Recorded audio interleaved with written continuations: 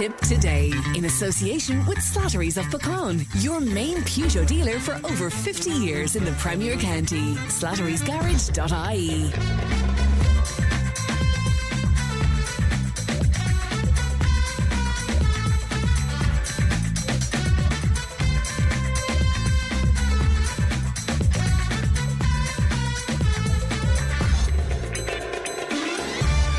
Good morning, welcome along to Tip Today. 1800 938 007, our free phone number. Won't cost you to make a call. Ali is looking after the programme today. Coming up on the show, St. Anthony has been voted as Ireland's favourite saint. We'll be chatting about him in just a few moments' time. Illegal dumping affecting an area of North Tipp. Could there finally be action on Marketplace in Clonmel? The independent Insurance Advisor Dermot Goode will talk to us about health insurance and will answer your queries. So if you have a question about health insurance, you might like to send it in to us on 083 311 3311. For this week's Conspiracy Files, Ali will have a look at the Mandella Effect. It is absolutely fascinating, I promise you. Fascinating. Our listeners shared their advice on this week's Dear Phil letters. We have life coach Lorna Butler, who will join me in studio to talk about identifying what is inside and what is outside our control. And we have gardening with Ultan Nesbitt towards the end of the programme. So if you have a gardening query, again, if you log that with us as soon as you can, 083 311 3311. But first this morning, in what is being billed the Drew flu, a Garda walkout similar to the Blue flu back in 1998 could be on the cards. The GRA is holding a special conference in Kilkenny this morning following the breakdown in talks with the Garda Commissioner yesterday. The General Secretary of the Association, Ronan Slevin, called the meeting with Drew Harris a complete waste of time. So we're asking you this morning if you would support the Gardaí in a Drew flu. You know, we've posted it up on social media, and of course you can text and WhatsApp 083 311 3311. A quick look at the front pages of the newspapers today, and all of the papers dominated by what's been described on The Independent as a huge cocaine haul hidden on a cargo ship. And Gardaí suspect a haul of well over €100 million worth of cocaine was hidden on a cargo ship, which was raided in a very dramatic fashion indeed yesterday. And it's believed that the Panamanian registered bulk cargo vessel acted as the mothership that supplied a trawler that ran aground off Wexford on Sunday. So that's covered right across the newspapers today, as I say, with some very dramatic photographs there as well. Also on the front of the Indo today, Gardaí are investigating if a teenage girl died after taking part in a viral social media challenge. Can you believe the 14-year-old took ill over the weekend and sadly was pronounced dead in a Dublin hospital on Monday. Daily Mail, again, dominated by a photograph from yesterday on that ship. The Irish Times, same way, and their headline, Naval Service fired shots twice as a drugs container ship tried to flee. Also on the Times today, we're reading that student dropout rates climbed across all third-level colleges during the 2021 academic year, against the backdrop, needless to say, of a perfect storm of COVID disruption and disengagement linked to online learning. And finally, to the Examiner, and again, a picture of the cargo ship in question there, and also that story by Owen English on the front of the Examiner today. An expert in assisted dying says he fears that death is being increasingly viewed as a remedy against all kinds of unbearable suffering.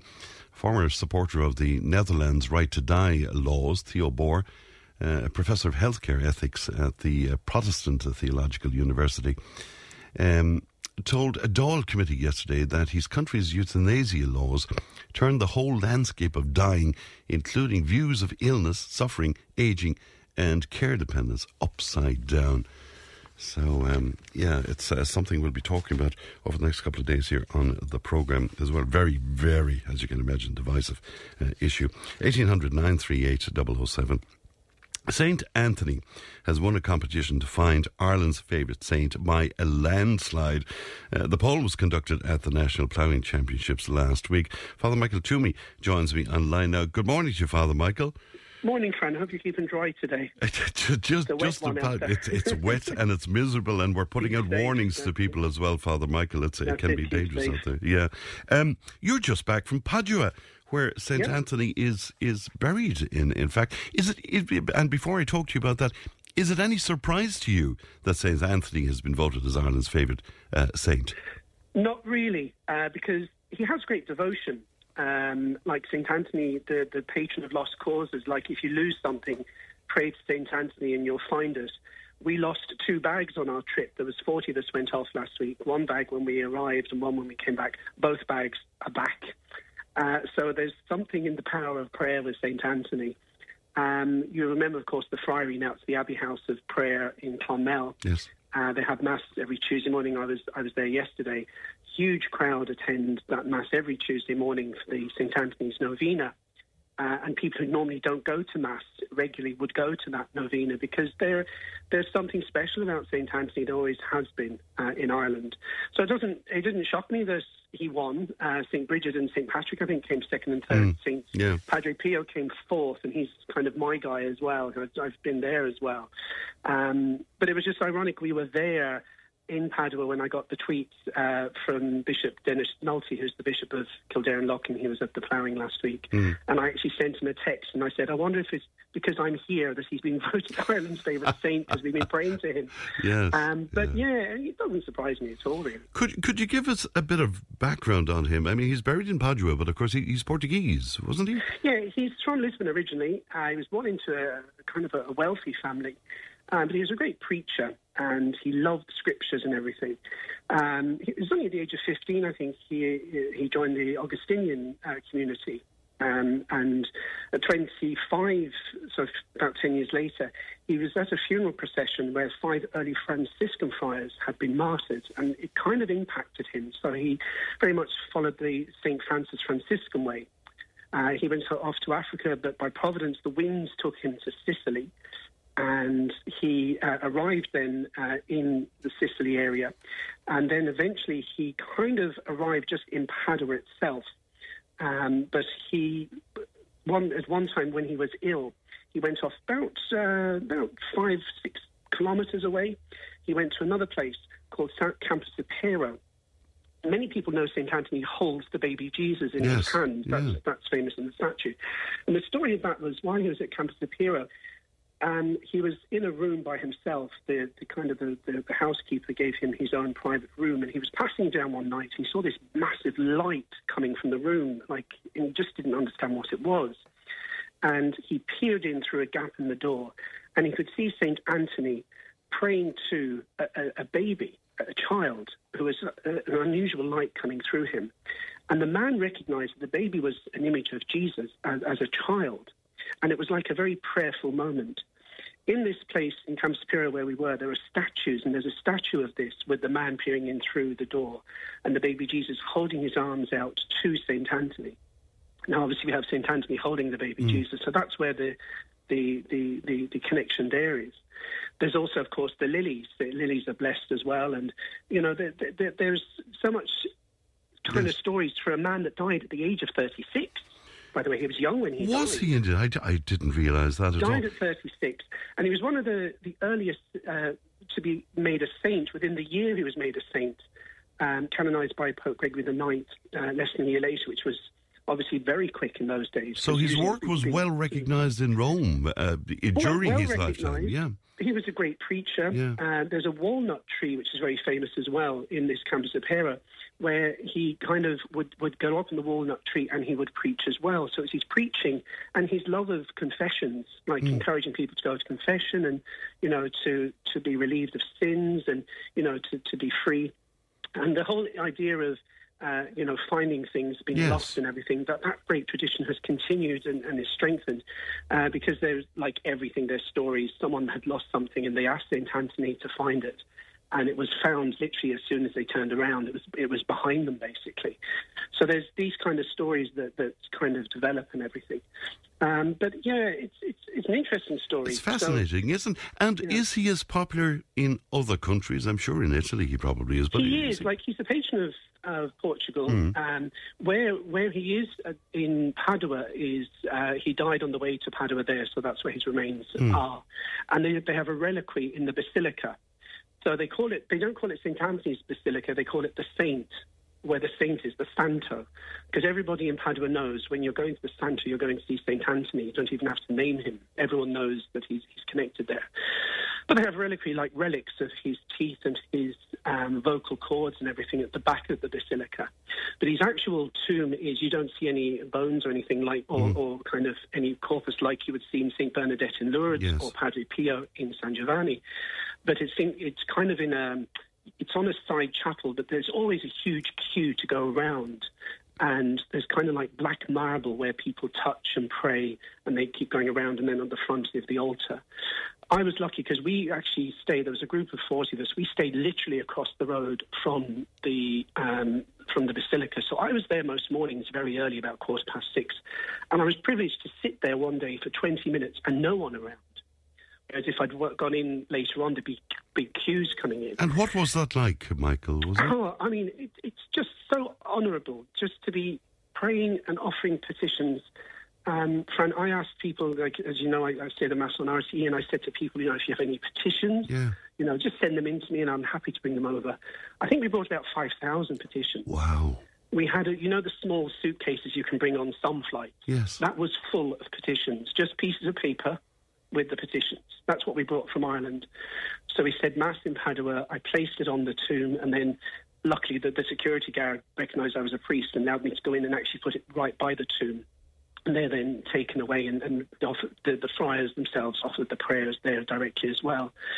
So, I mean, that's why I wasn't surprised that he was Ireland's favourite saint, because the amount of petitions I received and calls and, emails to say, will you say this prayer? Will you ask St. Anthony for this? It's a great intercessory prayer, and that it gives people great hope and great faith. And is he associated with miracles, Father Michael? Is he? There would be, like any saint would be associated with miracles. Now, I don't have the full details of that, but obviously finding things, is the big thing, with St. Anthony, and that goes back as well.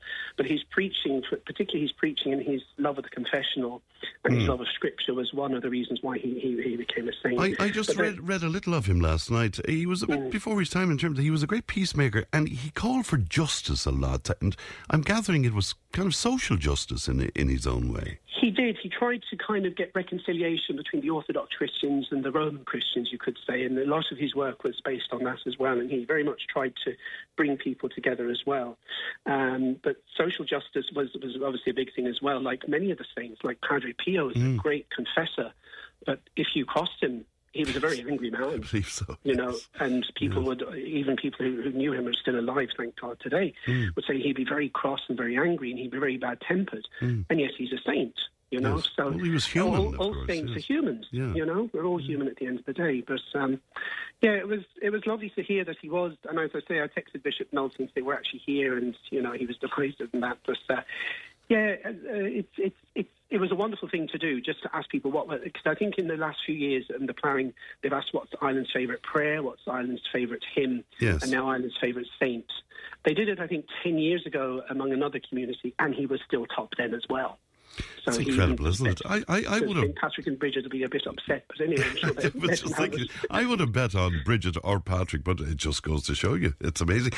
Bishop Nulty, he came in for a bit of critique around the whole notion of having some sort of a competition among the saints. I was listening to Joe Duffy one of the days, and people were a little bit incensed about it. But I mean, I presume you don't see anything wrong with it. It's a bit of fun as well as everything else, isn't it? It was a bit like, it's just a kind of light-hearted thing, and it was kind of a way of getting people into his, because obviously it's in the Kildare diocese, and getting people engaged with the church and that. It's just asking people who is your favourite saint and just kind of, naming it. It wasn't a competition. I don't think St. Anthony's going to get a gift voucher from Duns for getting this now. But it was just kind of, it's just nice to ask people, and we're talking about it. Do you know what I mean? We're talking about something there. And as I say, St. Anthony's the kind of saint that even if people don't regularly go to church or, not church goes and everything, that St. Anthony is someone that everybody kind of knows of from their early years. For sure. Or they've got to know, because the statue itself is kind of you'd say, well, why is he holding a book and a baby, and what's the lily about? And you go and research these things like any saint or any kind of historical person, not even religious. But it's a great story as well as everything else. That notion of intercession, Father Michael, intrigues me. And he's seen as having a particular intercession with God, is he not? Yeah, and I think because of what happened in Campus de Pero, because of the light that the innkeeper kind of described this light as indescribable. He said he just didn't know where this light was. Obviously, you're looking back to the 12th century, so it wasn't a lamp or anything like that.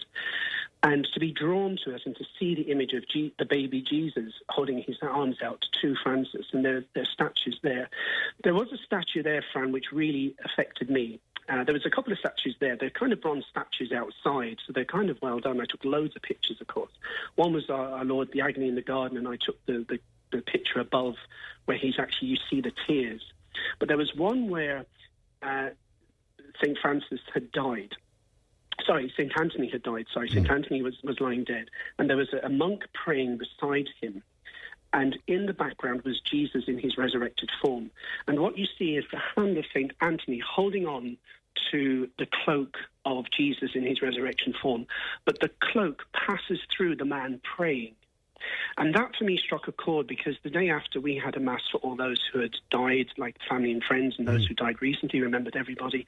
And I said that for me struck something, because it's like when we pray for the dead, we are praying that they will reach out to Christ, and our prayers help that reaching out. And that kind of, it just struck a chord with me. Without any description of the artwork, any description of the statue itself, it just struck a chord with me. And I took pictures from all angles to see the detail in it and everything. I mean, it was just fascinating to see.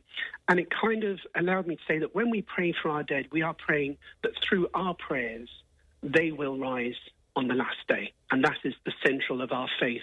And it was just wonderful to see St. Anthony, his right hand clasping out to Christ, even as a saint himself at 36.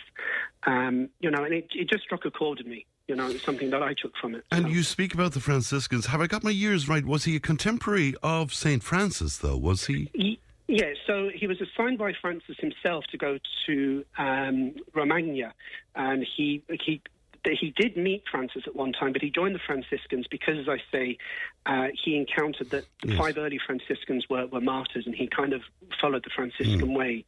So that's why I call him Francis. I sometimes get the two of them mixed up myself, because they're very similar in stature and the times and everything. But obviously, the Franciscan friary, you have St. Anthony's Novena, and there's always the connection there. But yeah, he was a Franciscan, and the Franciscans are in Padua at the moment in the Basilica as well. So, and those who travelled with you on the pilgrimage, did they get a lot from the trip? Yeah, I mean, some had been before. Yes. Some had been 3 times with me before. This is my 3rd time going on the pilgrimage, so they keep going back for petitions. And it's just wonderful, because I think there was 25 from our area, and there was 15 who joined us from around the country. So there's people I haven't met before, and they just joined us as a pilgrimage. And because it's so well organised, we have a tour guide called Mario. He and his late wife, sadly, his wife only died there last year. The two of them used to always be brilliant. He is still brilliant. But we went to a place which is about 2 miles from Padua, and it is Our Lady of the Crown, Our Lady of the Corona. And it's literally a church built into the side of a high mountain. So you have to go to it quite high, and you get a bus to it, and you walk a little bit. But if you see the pictures on Facebook, Fran, the spire of the church is actually in the rock. And the back of the church, there's no back wall of the church. The back wall of the church is actually the side of the rock where the sanctuary is. And it's one of the most fantastic places I've ever seen of a church. How magnificent it is.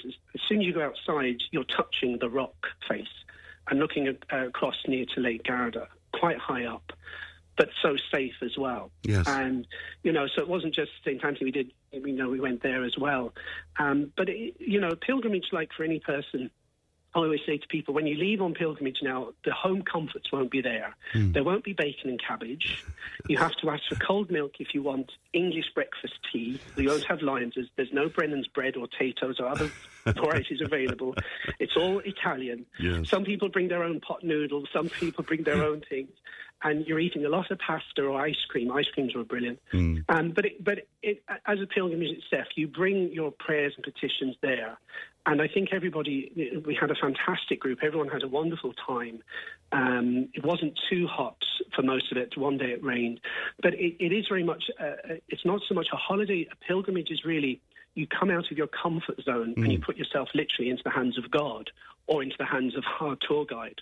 And we go around in these places. I did a pilgrimage to the Holy Land, just myself and my mother, privately a number of years ago, and to walk the steps of Jesus.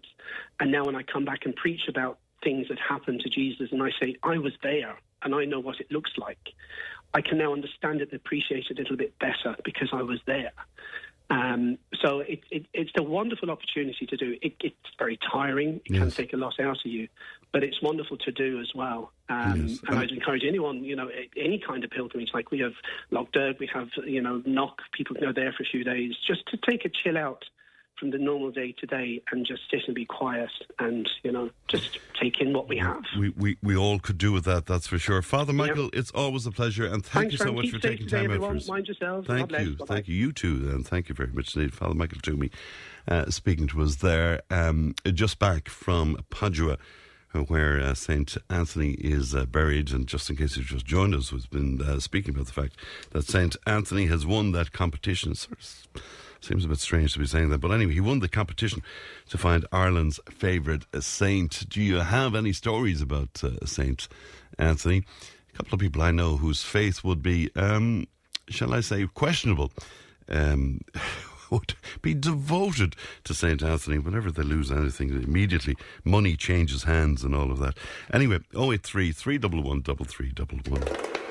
Tip today with Fran Curry. With Slattery's Garage, Puckane. You can't beat experience. With over 50 years maintaining Peugeot cars and vans, we like to call ourselves the experts. Call Slattery's Garage for a free vehicle health check today. 067 24111 or slatterysgarage.ie. Wake up. Tip FM's Tip Today with Fran Curry. In association with Slattery's of Puckane, Tipperary's main Peugeot dealer. Slattery's Garage Puckane, the name you can trust for over 50 years in the Premier County. slatterysgarage.ie. Still on the subject of St. Anthony, one of our listeners says, good morning, Fran. When they were closing the friary in Clonmel, nobody was up in arms about it, where our beloved St. Anthony has been adored for hundreds of years. Now it's all about St. Anthony, and we're lost without the friary and the good saint. Catherine, though, feels that no human being is to be prayed to. The first commandment, God's own words, says Catherine. On the notion of a Drew flu, one of our listeners saying, I would not support the guards as they would have too much control. For the first time I felt comfort that Drew Harris was cleaning up the Gardaí and not afraid to call out matters within the force that needed to be cleaned up. Joan was on to say, I was part of that group that went to Padua with Father Twomey. It was such a lovely trip with a lovely group of people. Great memories, new friends made as well. And thank you so much to Father Michael and to dear Mario as well. And that's Joan, who's in Grange Mokler today. Now, we're well aware of the huge problems we have in the county with illegal dumping, and one listener was in contact with us to highlight the growing problem in an area of North Tipperary. James joins me now. James, good morning to you.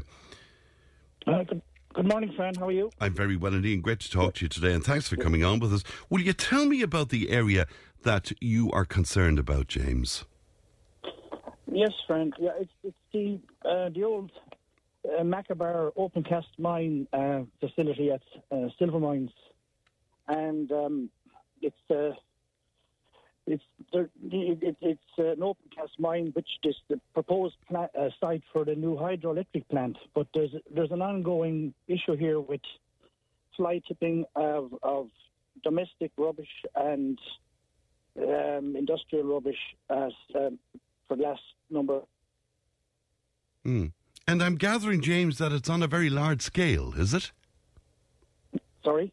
I'm gathering that this dumping is on a large scale, is it? There's lots of dumping. It's pretty, yeah, it's ongoing, yeah, and it's the dumping of domestic rubbish and also of electrical goods like washing machines, old furniture, etc., and everything and anything really. And they're also burning the rubbish on site so that it can't be traced. So this is totally unacceptable in this day and age, And the kind of levels of rubbish you're talking about, I mean, for instance, would it take a truck to bring it, or is it just people arriving in? Yeah, it's been brought by on trailers and trucks, I believe. And wow. There's just one access point into the site, and this is a massive site. Yes. But it has its own basically it's a man-made lake now. Made out of the mountain where they extracted all the ore over the years, and there's only one entrance gate, which is a metal gate, which could be, if properly, it could be locked at times to keep people out. There is a right of way for a number of farmers who have land adjoining the site, and they have no other way of getting in. But the site is totally unsupervised. Fran, there's absolutely no one looking after the place. So there's no security there at all? No, none at all. And I believe that the site was sold in the 1990s when Maccabar were leaving Ireland, and it was sold to a private individual for a nominal sum of money, and I'm not even sure who owns the place at the moment.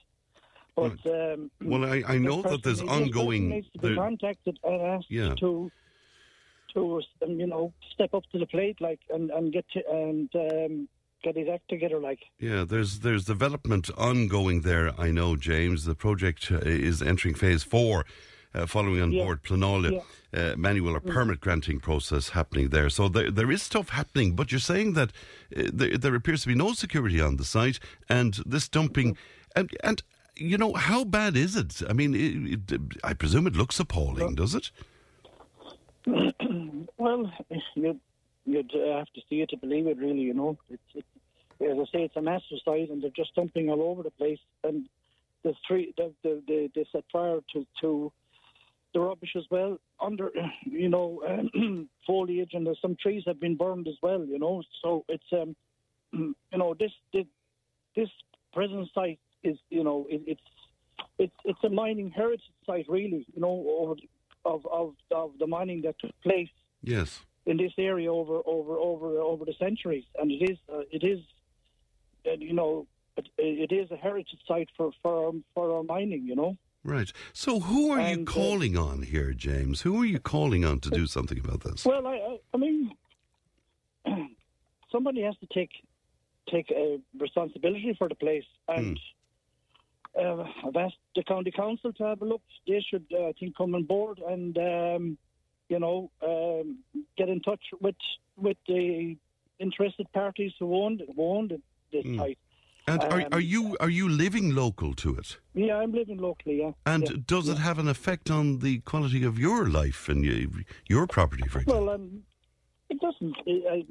I mean, unless you go onto the site and see what's going on. Yes. I live nearby, about a mile away. But basically, all it needs is that entrance to be supervised, or else lock the gate and give keys to the people who need access. And to organise, just get things organised a bit. They could put up closed circuit TV could be put up at the entrance to catch people going in and out, To find out who's doing this. Well, I was talking to Ellie about this, and I think she may be in negotiation with you to get up there and maybe have a look at the site and maybe do something in situ up there, and then we can find out more. James, really good to talk to you today, and thanks for highlighting that for us today. That's James there with great concerns about that property around silver mines there. Let's go to Nenagh now and to Rita. Rita, good morning to you. Good morning, Fran. How are you? And commiserations to you, Rita, because no water. No water. Came out this morning. turned on the tap, no water. I don't know why I actually put water in the kettle last night, because I never really think about it. I just take it for granted, which we always do. But this is the first time we've been without water, even with burst pipes. If they're up the road from us, we still have water. But this time it was just completely gone.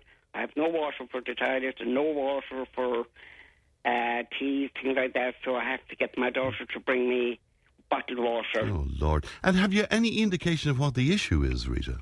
Well, I think it was last week. There was a big break. I think it could have been, I'm not sure if it was in the Ballina area or the Nenagh area. There was a big break now, and maybe it was fixed temporary, and maybe this is part of it. But, there was no warning. They never said to people we'd be turning off the water would be off for such a time, or anything like that. If we had to know that, we could have filled up pots, kettles, or whatever, and had enough to keep us going. Yeah. But I'm on my own now at the moment. I lost my husband 4 months ago. Oh, I'm sorry to hear that, Rita. Thank you very much. Yeah, it was sudden, really. But so I'm basically on my own, with my family, but I can contact them. I'm not in a very bad situation, But there's people worse off, I'd say, that can't get anyone to get them water. Yeah, from Irish Water, from the website, Ali is just telling me that they're saying that there's repairs to a burst water main, and it may cause supply disruptions to Garranmore, Nenagh, Newtown and surrounding areas in Tipperary, and work schedules to take place until 8 p.m. on the 27th. So that's 8 p.m. tonight. That's tonight. So we're going to be without water the whole day. The whole day, and they recommend that you will allow 2 to 3 hours after that for your supply to fully return. So it could be 11, 12 o'clock tonight. Oh, my God. I'm not helping you here, really, Rita. Sure, oh, no, you're doing great, Fran.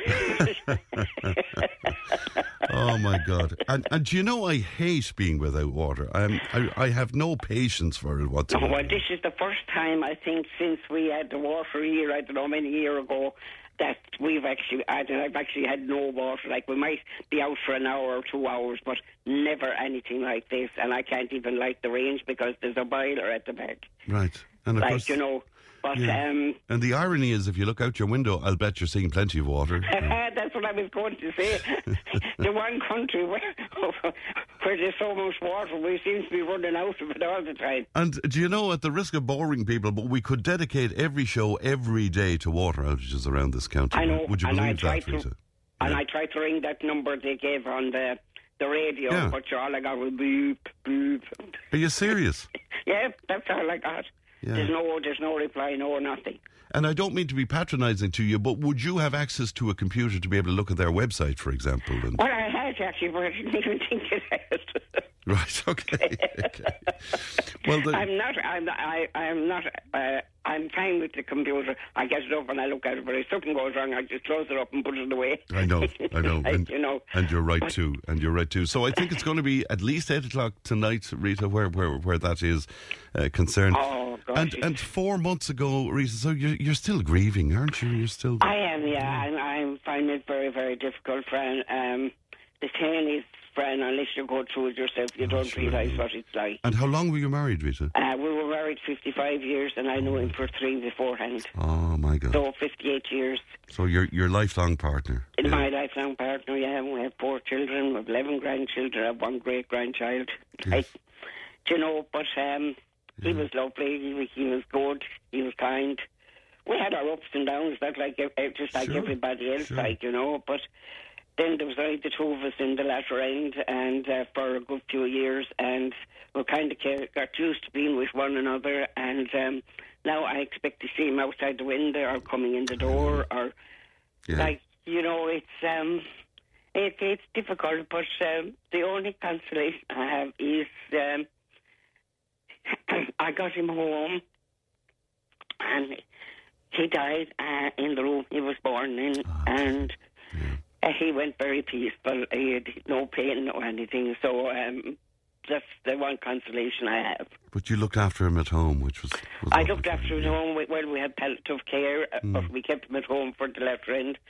They wanted to send him back to Limerick for a test, but I said no. I said he's coming home, and he came home, and it was on a Monday evening, and he died on the Saturday. Oh my God.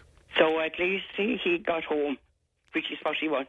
I'm sure it was, yes, indeed. But it was. He wanted to come home. You're on, I know you have a great family, but you're on your own essentially now. Is that... Oh, I am, yeah. I'm on my own, like, you know. Is that they all tough have for you, their Rita? own lives, and, like, you know, you can't expect people to put their lives on hold just because you're down. Now, they are very good.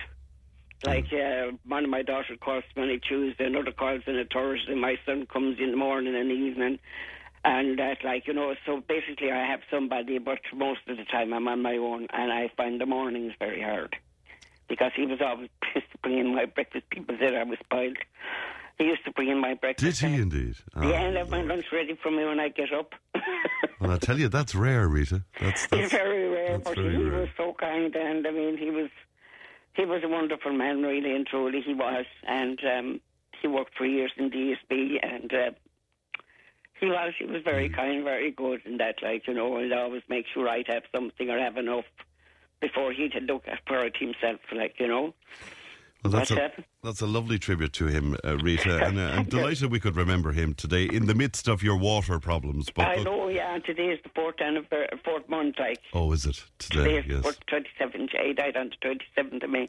Oh, God, and you'll have so many of these milestones now as well. Oh, I'll go through, I know that, like, these days I don't even get out of bed, and that, like, you know, but then I'm fine, I get up, I get over that, I go around, I go to town or back, but I find when I go to town and come back, I don't want to go out again. Like, you know, it's not easy. Like, even this morning, I found there was no water. I had a cup of tea and get back to bed. I know. But still, it's important that you would get out, Rita, I suppose, you know. Oh, it is, yeah. Like, you know, I have to start back, but it's not easy. I just have to pass the cemetery where he's buried every time I go up and down the road.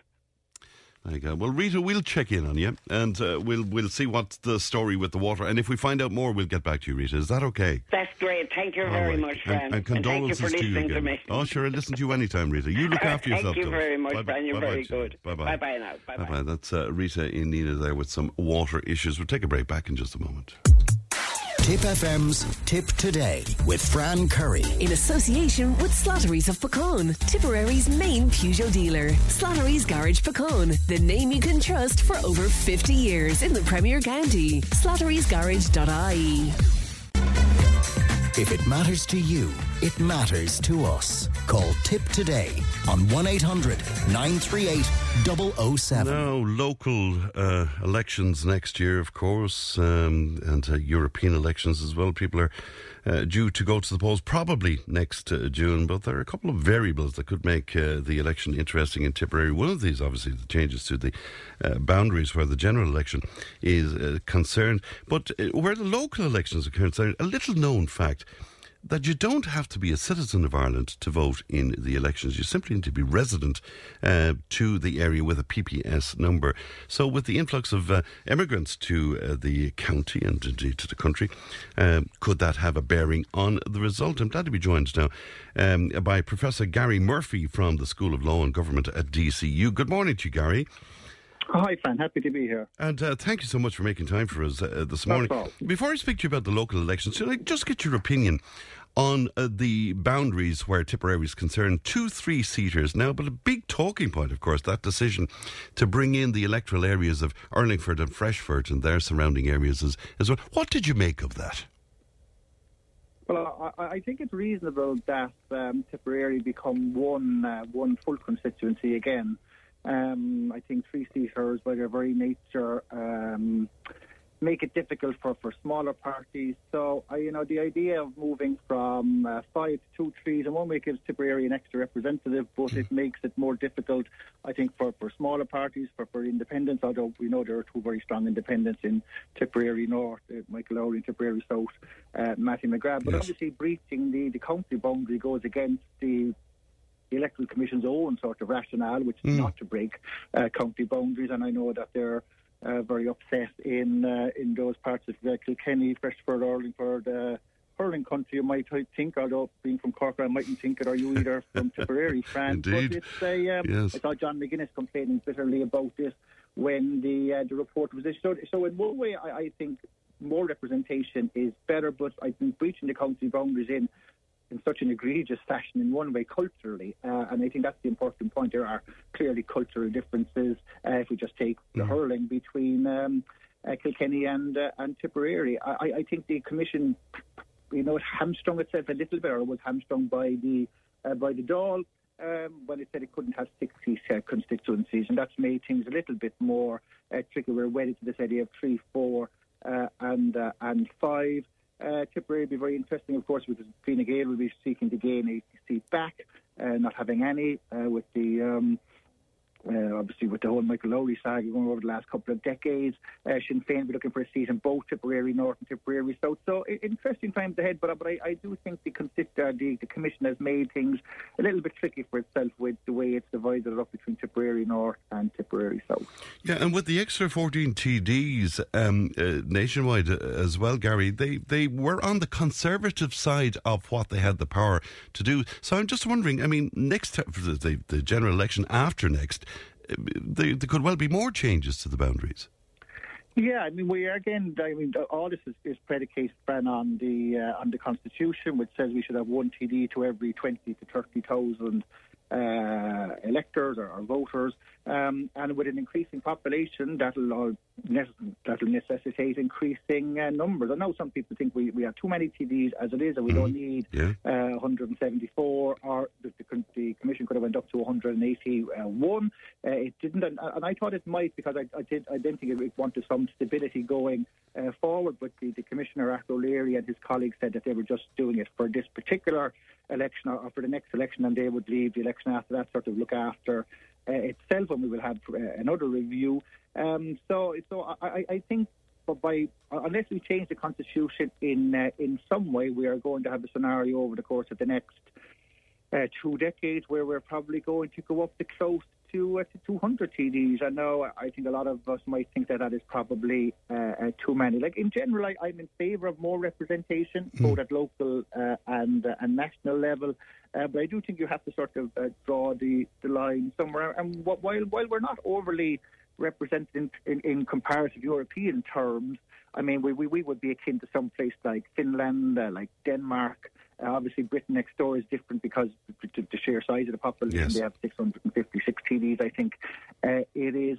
But what we are unusual with is this constant tinkering around with our constituents. So just to give you an example, since go over the last 4 decades, from about 1977, where you had the rejigging of those famous bongos, to now, we've moved from 148 seats to 174. We've been up and down in the 160s, and I think it's time the Electoral Commission itself and the Dáil probably had a look to see, can we bring a bit more stability to this whole scenario. And that seems to be the general consensus from the conversations I've heard on this. And local elections, Gary, am I correct in saying that you don't have to be a citizen of Ireland to vote in the locals? You simply have to be resident with a PPS number?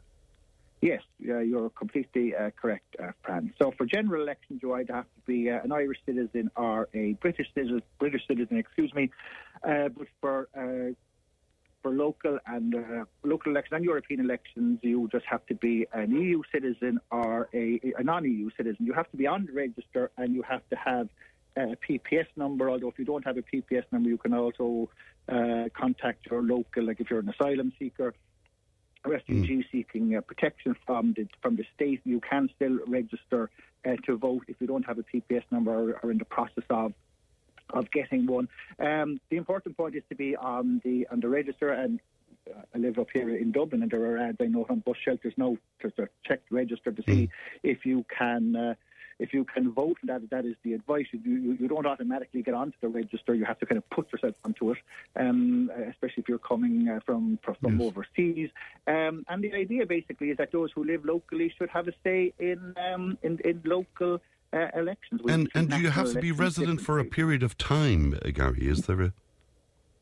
Well, it's a bit unclear. It's a bit more unclear in that you simply have to get on the register, okay. And then if you apply, my understanding is that the council, these are all operated by the local authorities. But by law, all local authorities must hold up to date registers, and my understanding is as long as you're on that register, whether you've just moved in, you've moved from abroad, you've moved next door from Kilkenny or Cork or whatever, once you're on the register, you're eligible to vote. And it's very easy to for anyone who is computer literate. You just simply go online at checktheregister.ie. You can see if you are registered, and if you're not, you can register there, or you can fill in an application form in the old-fashioned way, contact the council and send it in. And the idea, as I said, is that local services should be for everybody. This has been going on for a number of decades now, without any substantial increase in turnout. But that could change, obviously, with of course it could, because in the past, I guess this would have had minimal effect on voting. But now, with the influx of immigrants to the country, is it possible this time round that it could influence local elections? It certainly is. It certainly is. We have a number of local councillors all across the state, not too many, but who have been born abroad or come into the country and to make their families and their homes here. Fran, the statistics are for local elections are in and about 50%.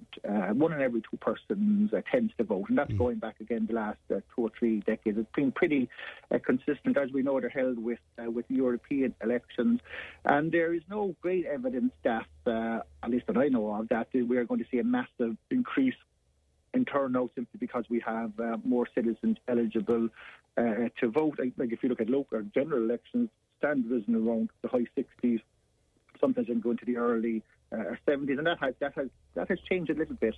It certainly went up for the sort of earthquake election of 2011, when I think a lot of people just wanted to vote against the Fianna Fáil-led government in that election, and you saw their cataclysmically bad results. But it certainly is possible.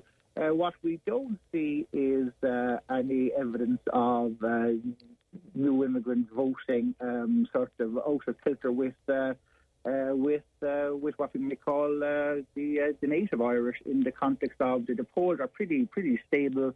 There doesn't seem to be any impact of any sort of so-called far right party. I wrote about this in the Sunday Times last Sunday. So while the changes while there is potential for change, the landscape looks kind of predictable enough.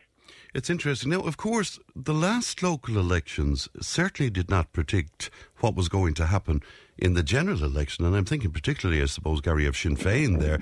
But, I mean, next time round, do you think they could be a litmus test for the general election in some way? Yeah, I mean, 2019, 2020 stand pretty extraordinary in one way. Sinn Féin had terrible results in the European and local elections. It was a real knockback for the leadership of Mary Lou McDonald, coming on top of a very bad presidential election where I think many in Sinn Féin thought they shouldn't even have ran a candidate, Leonie Reid, up against a very popular president in Michael D. Higgins. The local and European elections were very bad, and then something turned in late 2019. There was four by-elections. Sinn Féin won one in Dublin Midwest. Mark Ward, who then held his seat with Eoin O'Brien in February. And there did seem to be an anti-sort of government tide emerging in late 19 into early 20. And then I think what may be more important now than in previous elections, I think campaigns matter very much. No, and I don't think anyone could but say that Mary Lou McDonald sort of dominated the general election campaign, had both Leo Varadkar and Micheál Martin on the back foot immediately. You'll remember, listeners will remember that RT were forced to include Mary Lou McDonald in their last leaders debate when it was supposed to be only Mr. Varadkar and Mr. Martin. And so no predictability, certainly from May of 2019 to February of 2020. And, and I thought about that election a lot and what were the changes. And, I mean, no one has an easy answer as to why Sinn Féin simply did very well. So we can just give an example. In Tipperary, I don't think anyone thought Martin Brown would win his seat. At least I certainly didn't. If you look at next door in Clare, Violet and Wynne. So if you look all across the... Because Martin had lost his local government seat, in fact. So we would tend to think that should transfer to the general elections, and Sinn Féin would have a bad day out. But as we know, if they didn't, the polls were suddenly changed. And I think we can maybe date that back to 2011. I mean, there's been a volatility in the Irish electoral system since the crash of 2008. I mean, Fianna Fáil were decimated, but not killed off in 2011, and actually, in fact, did reasonably well in both the local elections of 14 and the general election of 16, and then did much worse than they thought it would in 20. And while I think Sinn Féin are clearly on target for a good election in whether it's in 24 or 25, this is nationally speaking. Now, there are no guarantees, and sometimes, on fourth and fifth seats, you can lose out on transfers, which might be important in, Tipperary, Kilkenny. So in that context, now, I certainly wouldn't be putting any mortgageable money on Sinn Féin doubling their seats, for instance. But I think they are due, good election. And for the coming local elections, yes, I mean, in general, a decent local election, because it's so close to a general election, should set you up for a more for a good day out. But the volatility it does exist, Fran, I think. It'll be very interesting, that's for sure. Gary, really appreciate your time this morning. Thank you so much. Thank you and good morning. And I'd be happy to come back any time to talk about the general election or the local. We'd love to have you back. Thanks so much, Gary. That's great. Professor Gary Murphy there from the School of Law and Government at DCU. News is on the way, but can I just urge you to get in touch with us where health insurance is concerned? Because I'll be speaking to Dermot Goode, who is a health insurance advisor, about that. If you have a query about your health insurance, will you get in touch with us? 083 311 3311. Tip today with Fran Curry. With Slattery's Garage, Puckane. You can't beat experience. With over 50 years maintaining Peugeot cars and vans, we like to call ourselves the experts. Call Slattery's Garage for a free vehicle health check today. 067 24111 or slatterysgarage.ie. Hi, Tip today with Fran Curry. With Slattery's Garage, Puckane. Your Peugeot car or van might benefit from a free software upgrade. For more information and to find out if this applies to your vehicle, call the lads in Slattery's Garage, Puckane on 067 24111 or slatterysgarage.ie. Thanks, Pat, and you're welcome back to the second hour of Tip Today. 1800 938 007. It's our free phone number. You can text and WhatsApp 083 311 3311. Now, as many as 1 million people with private health insurance are facing price rises amounting to hundreds of euro between the start of October and early in the new year. Dermot Goode is the leading health insurance expert in the country, and he joins me now. Dermot, good morning to you. Good morning, Fran. Good to talk to you today. Thanks for making time for us. The companies have blamed the soaring volume and cost of claims, as well as higher energy and staffing costs, and combined that with the long waiting list for hospitals and consultants. Many people, though, Dermot, at this stage questioning, is it worth having health insurance at this point anymore? Yeah, and you know what, Fran, that's absolutely understandable when you see the level of increases coming through. So just for your listeners, all insurance companies are going up twice. So this weekend, VHI and Leia will introduce their second price increase.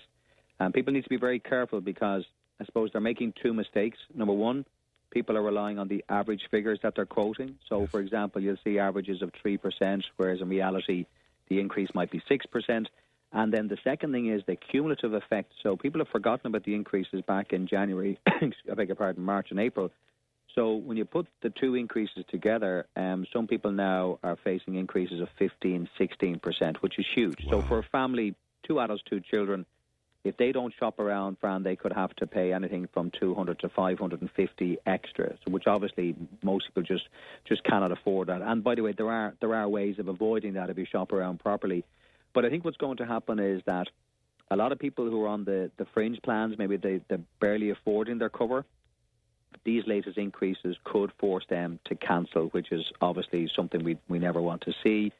Particularly younger people will probably look at dropping out maybe, and that's not good for them, but not good for the system, because the less young people you have in the in the private health insurance system, it just increases the claims cost for everybody else, and then rates go up. So that's number one potential consequence.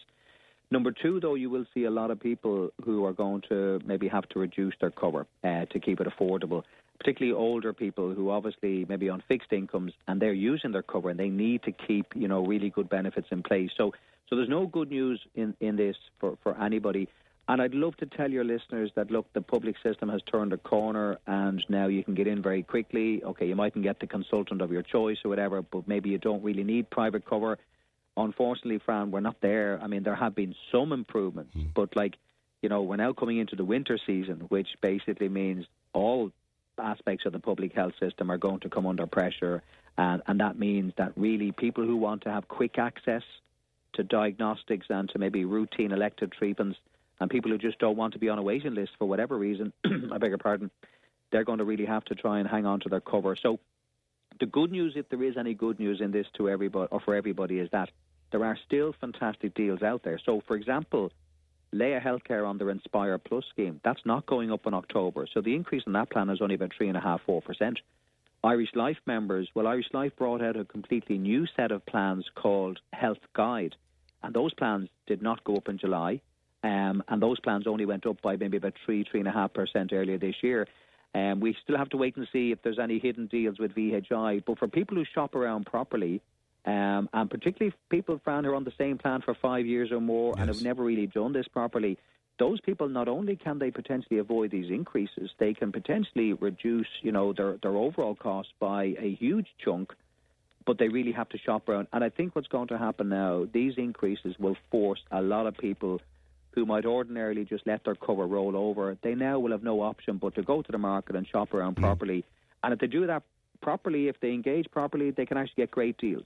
I've been one of those people that you mentioned there. I just let it roll on from one year to the next, and I wouldn't even know how to begin to go about shopping around, because my problem is comparing one policy to another. Is that a universal problem, really, Dermot? Is it? It is. It is. But you know what, though, Fran? Here's what people should do. So, for example, if I have a family right now, and let's just say I'm paying €3,000 for my health insurance for my family, and the bill arrives and it's 3,600, well, which, by the way, is likely.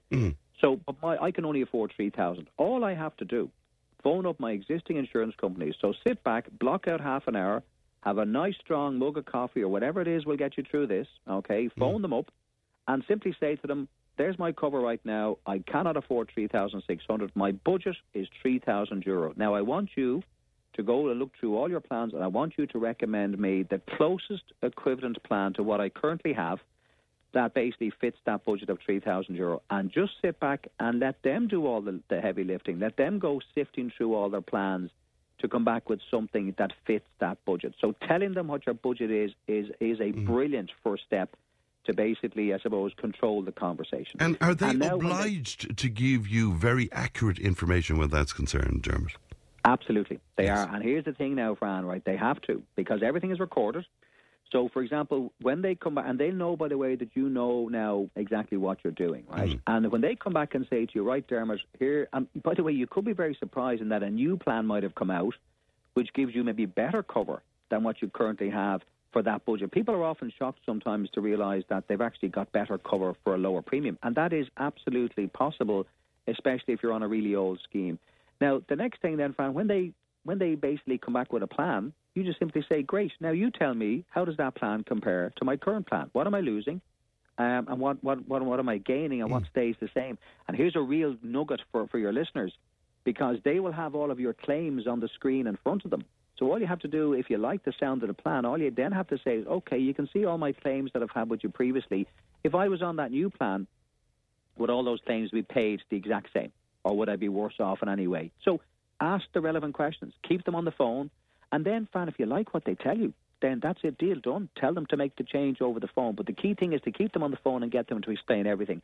If you don't like what they tell you, if they don't have something that gives you the cover you need at that budget, all you do, Fran, is you repeat the exercise with the other two insurance companies. You phone them up and you tell them the plan you have, you tell them your budget, and then tell them exactly what's important to you, and simply say, right, what have you got that matches that budget, but also that gives me as close to what I currently have, and do the exact same process with the other two. And the people who invest that little bit of time, Fran, genuinely, never mind the increases. Like we have, for example, any of your listeners that are paying more than $1,850 per adult, anybody who's on the really old schemes like VHI's Health Plus Extra, that's the old Plan B options. Yes. Or the Level 2 Hospital with Irish Life Health, or the Essential Plus or Flex schemes with Leia. Those plans cost between €2,000 and €3,500. Anybody on those plans right now, you are potentially overspending by €500 to €1,000 per adult. And I can tell you, you can actually get better cover and still save that money if you shop around properly. So about 50% of Irish consumers don't really shop around properly at all. Okay, and another thing, Fran, as well, another myth. Some of your listeners now listening to this will think, okay, I like the idea of getting those savings, but I really don't want to change my insurance company. I can tell you 50% of people who shop around actually get a better deal with the existing insurer. So you don't necessarily have to change insurance company. But if you don't pick up the phone, and if you don't put the insurance company, to use Jack Charlton's, if you don't put them under pressure, or, Fran, if you're worried, you're nervous, if you have existing conditions, if you're just not confident making the change, or you're fearful of doing the wrong thing or whatever, there are loads of advisors around the country who will they'll charge you a fee, but they will do the heavy lifting for you. And look, if you have to pay a fee of €150, but you can save 5 or 10 times that, then I would say to your listeners, just do it. But don't leave it too late, because we're now coming in, as you said at the very start, the peak renewal period is upon us from the 1st of October. Over 1 million people are due to renew.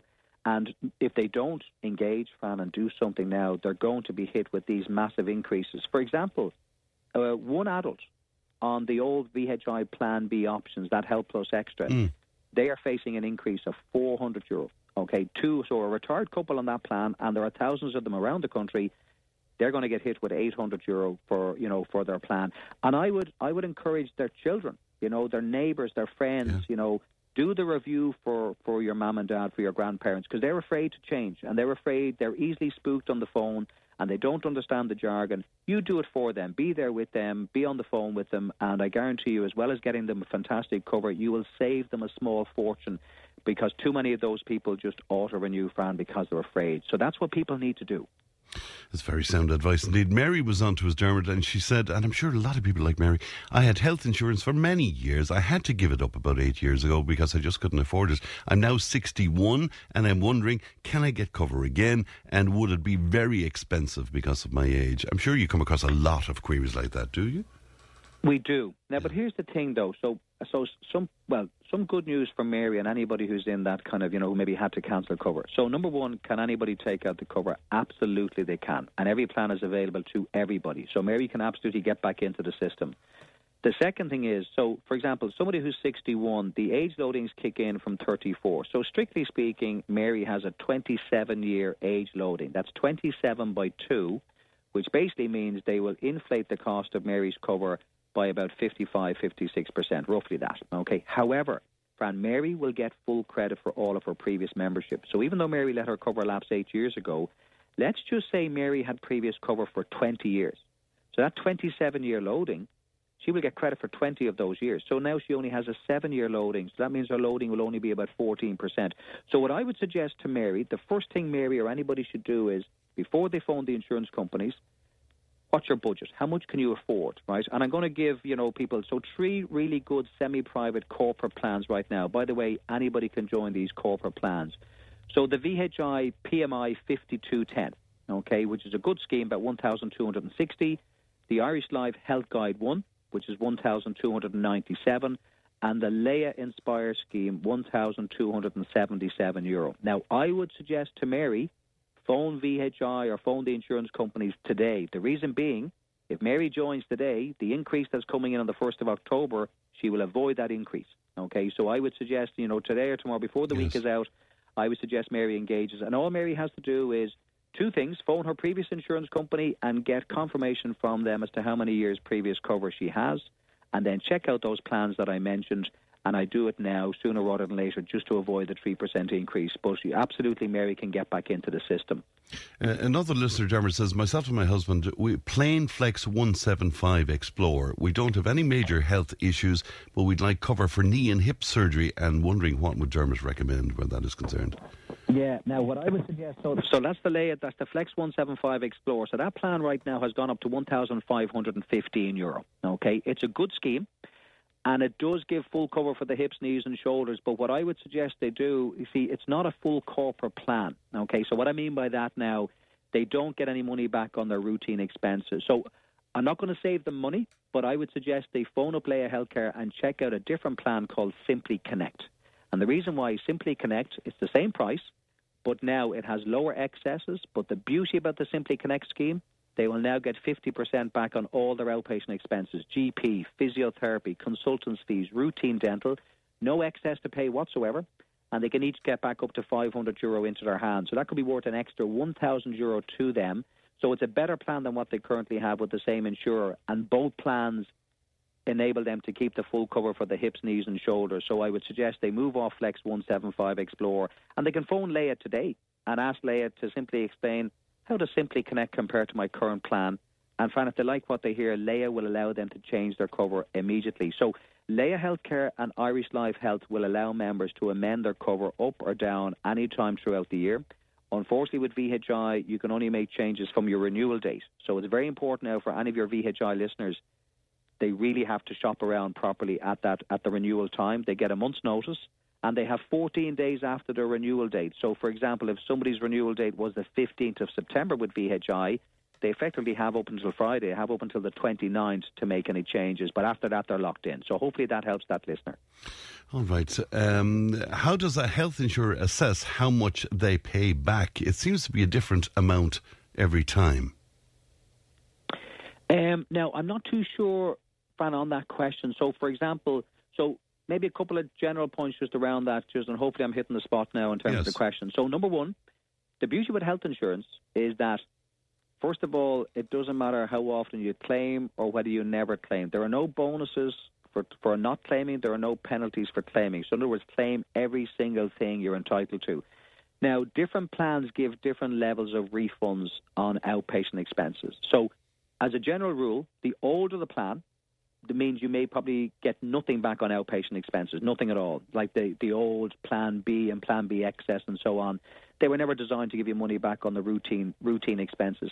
If you have a really good modern corporate plan, now those plans give you 50% back, and most plans will give you 50% back, maybe up to €500 or even €1,000 into your hand. But now some of the latest plans give you up to €3,200, €4,000.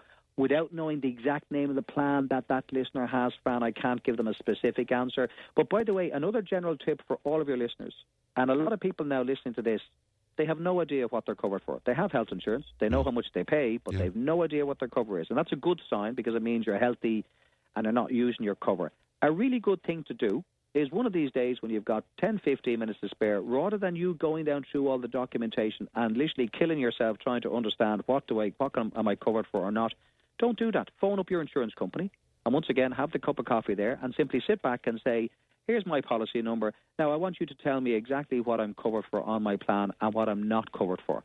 And just sit back and let them go through the benefits and ask them whatever questions. It's a brilliant way of just determining, number one, well, now you know what you're covered for, but also, number two, determining the suitability of your plan. And then the next question while you're on the phone, Fran, is simply say, oh, and by the way, have you launched any other plans that give the same benefits at a lower cost or even give better benefits for a similar premium? So sometimes, for example, Fran, I do a lot of reviews of people's cover, and the first question I'll always ask somebody is, what is your objective?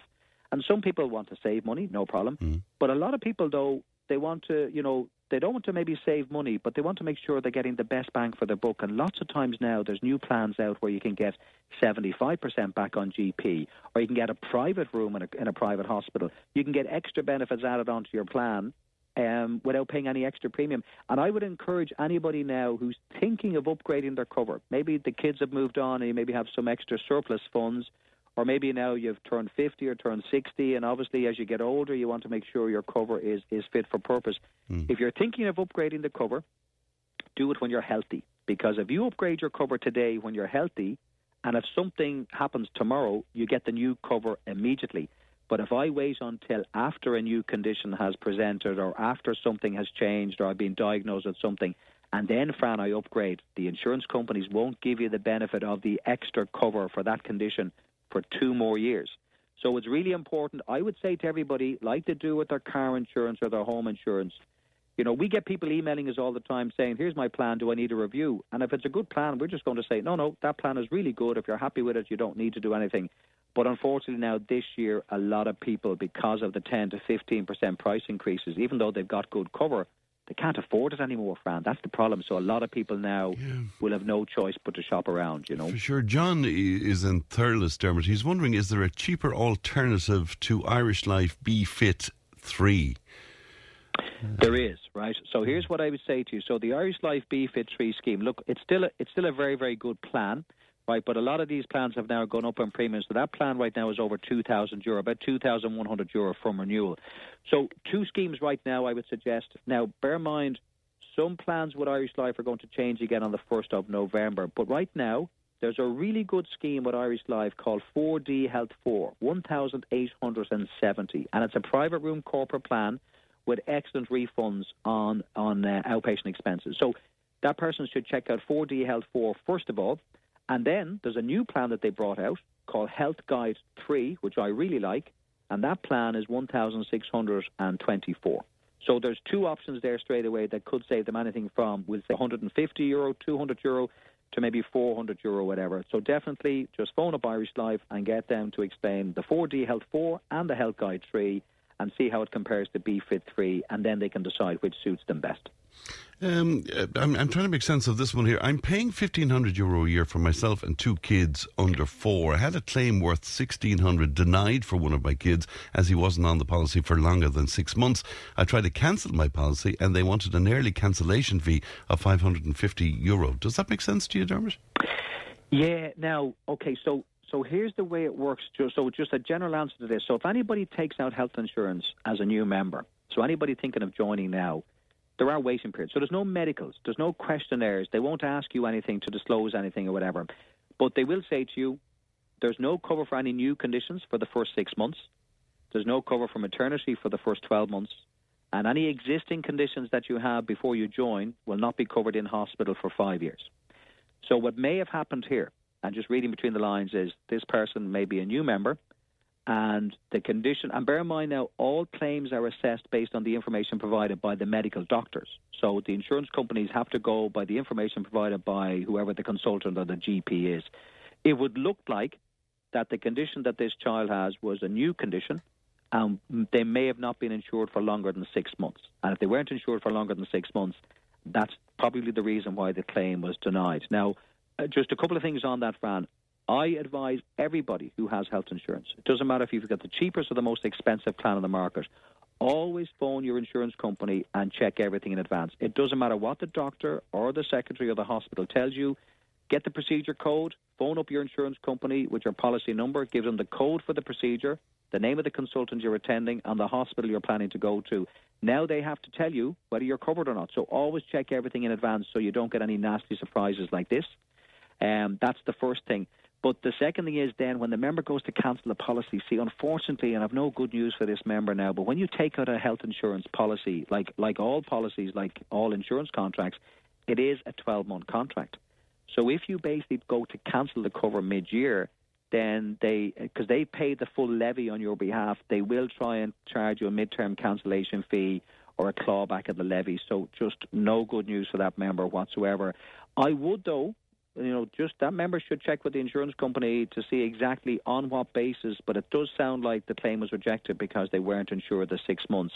The only exception to that is if it's an accident. Accidents are covered immediately from the day you join. So I'm sorry, Fran, no good news for that member, I'm afraid. All right, well, lots of great information there, Dermot, but I mean, people like me who allow things to trundle on for years and years and years, not questioning, we're foolish, aren't we? We need to get off our ass where this is concerned. Well, you know what, Fran, I'll put it like this. Look, last year we got away very lightly because last year most health insurance plans didn't go up. Yeah. So, it was very easy for people to let it roll over because it was the same price. And look, we all took that last year. In fact, some insurance companies gave people money back last year. So last year was a great year, but we're paying for it this year because the claims are going through the roof. I would just say to all of your listeners now, it's too important that you have good cover, number one, but it's also important you don't overpay by 1 cent. So don't make it easy on the insurance companies. Don't roll over and take these 10 to 16% price increases. You know, make a phone call, even if it's one call to your existing insurer, and simply just tell them what your budget is and just simply ask them, do you have a lower cost equivalent plan? And if they do, they have to tell you. You know, if they say no, excuse me, well, look, it's the cost of a phone call. And maybe repeat that with the others. But also, Fran, I would encourage people get advice on pensions and investments and so on. You know, look, this is too important and the savings are potentially huge. Like, for example, there are free cover offers right now for young children with Leia Healthcare. So if you've got a family of 2 adults and 3 children, there's an offer right now where you pay for the eldest child, I beg your pardon, but the other 2 children you can get insured for free. But if you don't shop around, Fran, you won't get that. I beg your pardon, Fran. I think I'm going to be using my health insurance soon. So, look, I would just suggest to everybody, just, you know, don't be complacent. Make a couple of phone calls. I mean, if they go onto the Total Health Cover website, there's a free policy search there. So people can use that, and I update that every month with the best deals in each price category. So you might find something there that gives you what you need, and then you phone the insurance companies with maybe the name of the plan, and you get them to explain it to you. So hopefully that's the help. Total Health Cover website, is it? Exactly. There's a free policy search there too on that, but there's loads. Look, there's the Health Insurance Authority comparison website. I would say that is a very confusing website. There's a lot of detail on that or whatever. I mean, to be honest with you, Fran, I would say to people, look, you know, just phone your insurance company and just tell them your budget and just ask them, do they have a close equivalent to what you have that's less expensive? That's the best starting point and now for all of your they're obliged to inform you where that is concerned. Absolutely. To be fair, Fran, to the insurance companies, to be fair to them, they all gear up their call centres for this time of the year. They know people are going to struggle in terms of costs, and they want people to phone them to, you know, so that they can advise them accordingly. They know all the calls are recorded, so keep them on the phone. Get them to explain all the differences. And by the way, maybe just the last thing on this, Fran, and people laugh at me sometimes when I say this. So tell them everything. So people, I understand that people are nervous about, you know, telling the insurance company what your budget is or telling them your existing conditions. But with health insurance, that's actually to your advantage because all the prices are set. It's not like with car insurance where if you roll over, two people might pay different premiums for the exact same cover. With health insurance, the rates are all set. So if I phone my health insurance or a new health insurance company, tell them what procedures you may have to have done. Tell them your underlying conditions. Tell them what hospitals you're attending. Tell them what your concerns are. Tell them your budget. And then they've got to take all that on board. And then whatever plans they come up with, they have to fit those criteria. So the more specific you are with your requirements, it means the more on the button they're going to be in terms of, you know, alternative plans they recommend for you, and then get them to explain exactly what the differences are between your current plan. So tell them your current plan, because they'll know the premium straight away from that. So the more, I suppose, specific you are, the more definitive their answers will be, and that means you can make an informed decision there and then. And I have to say, when you engage with the insurance companies, all three of them, they are very, very good because they're all regulated and they know they have to give you exact details. So really, the key message is pick up the phone. Dermot, thank you as always, so informative. Thank you and good morning to you. My pleasure. That's Thank you. Dermot Goode there. Dermot, of course, is the leading health insurance expert in the country, and that website again is Total Health Cover, if you want to have a look at that for more information. We'll take a break, back in just a moment. Tip FM's Tip Today with Fran Curry. In association with Slattery's of Pecan, Tipperary's main Peugeot dealer. Slattery's Garage Pecan, the name you can trust for over 50 years in the Premier County. Slattery'sGarage.ie. Tip Today with Fran Curry. With Slattery's Garage Pecan, you can't beat experience. With over 50 years maintaining Peugeot cars and vans, we like to call ourselves the experts. Call Slattery's Garage for a free vehicle health check today. 067 24111 or slatterysgarage.ie. 1800 938 007. The text and WhatsApp is 083 311 3311. And of course you can email tiptoday at tipfm.com at any time at all. Now at the very top of the programme we spoke about the Drew flu. A Garda walkout similar to the Blue flu back in 1998 could be on the cards because the GRA is holding a special conference as we speak in Kilkenny following the breakdown in talks with the Garda Commissioner yesterday. And Pat joins me online. Pat, good morning to you. Morning, Fran, and to all your listeners. Good to talk to you today, Pat. What do you think about that? Do you go along with the notion of the Gardaí protesting in this fashion? Now, my own belief is there is a mechanism there, the Work Relation Commission there, and I believe this is the way this should have went, because the whole emphasis is workplace relations, and going and vote no confidence, which I don't believe the Commissioner will hold to them, because I spoke about what I see in the Commissioner. I see a very experienced guy, but more so I see a very professional man. Now, why I say professional is he will handle things the way he believes it should be done. So he'll put aside any of these votes and whatever, and for it not to go any further than this, I believe they should be in the workplace relations, and this is to promote and maintain good workplace relations. And the key thing is relations. The more you go into this and the more you start going down the road they're going at the moment, the more you're starting to break down the relationship between the two parties. And do you see anything at all in how the Commissioner has behaved where this is concerned? Because essentially, according to the GRA, he's gone back on his own words in terms of the difference in the rota, for example. So, Now, what he is stating there is, we will go into the Workplace Relations Commission and we will sit around the table and we will discuss this, and you give your views, we give our side of it, and then we'll decide which way we're going to go.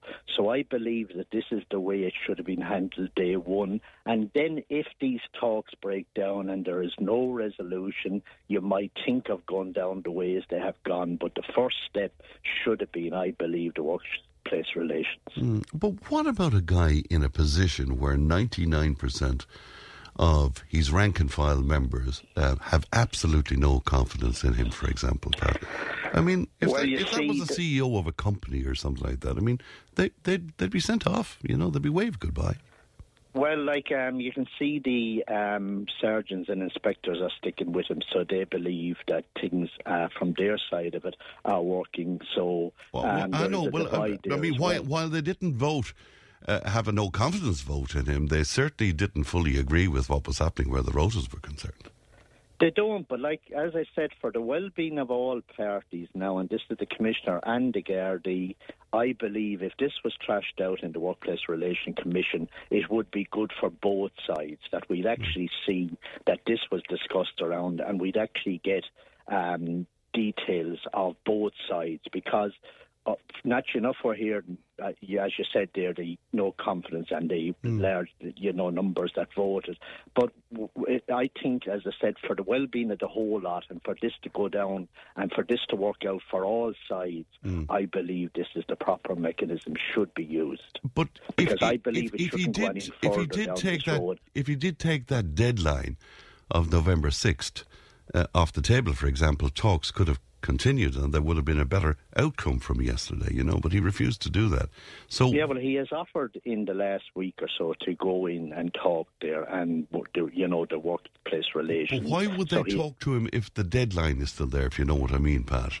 Well, if there's a deadline there, he's basically saying we still have time to discuss this, and even if you have to go in there every day and discuss this, and then he might see stuff that comes out in these talks to actually change that and say, well, look, this was a wrong decision. Now, I believe, and I said to you before, he's a very experienced man.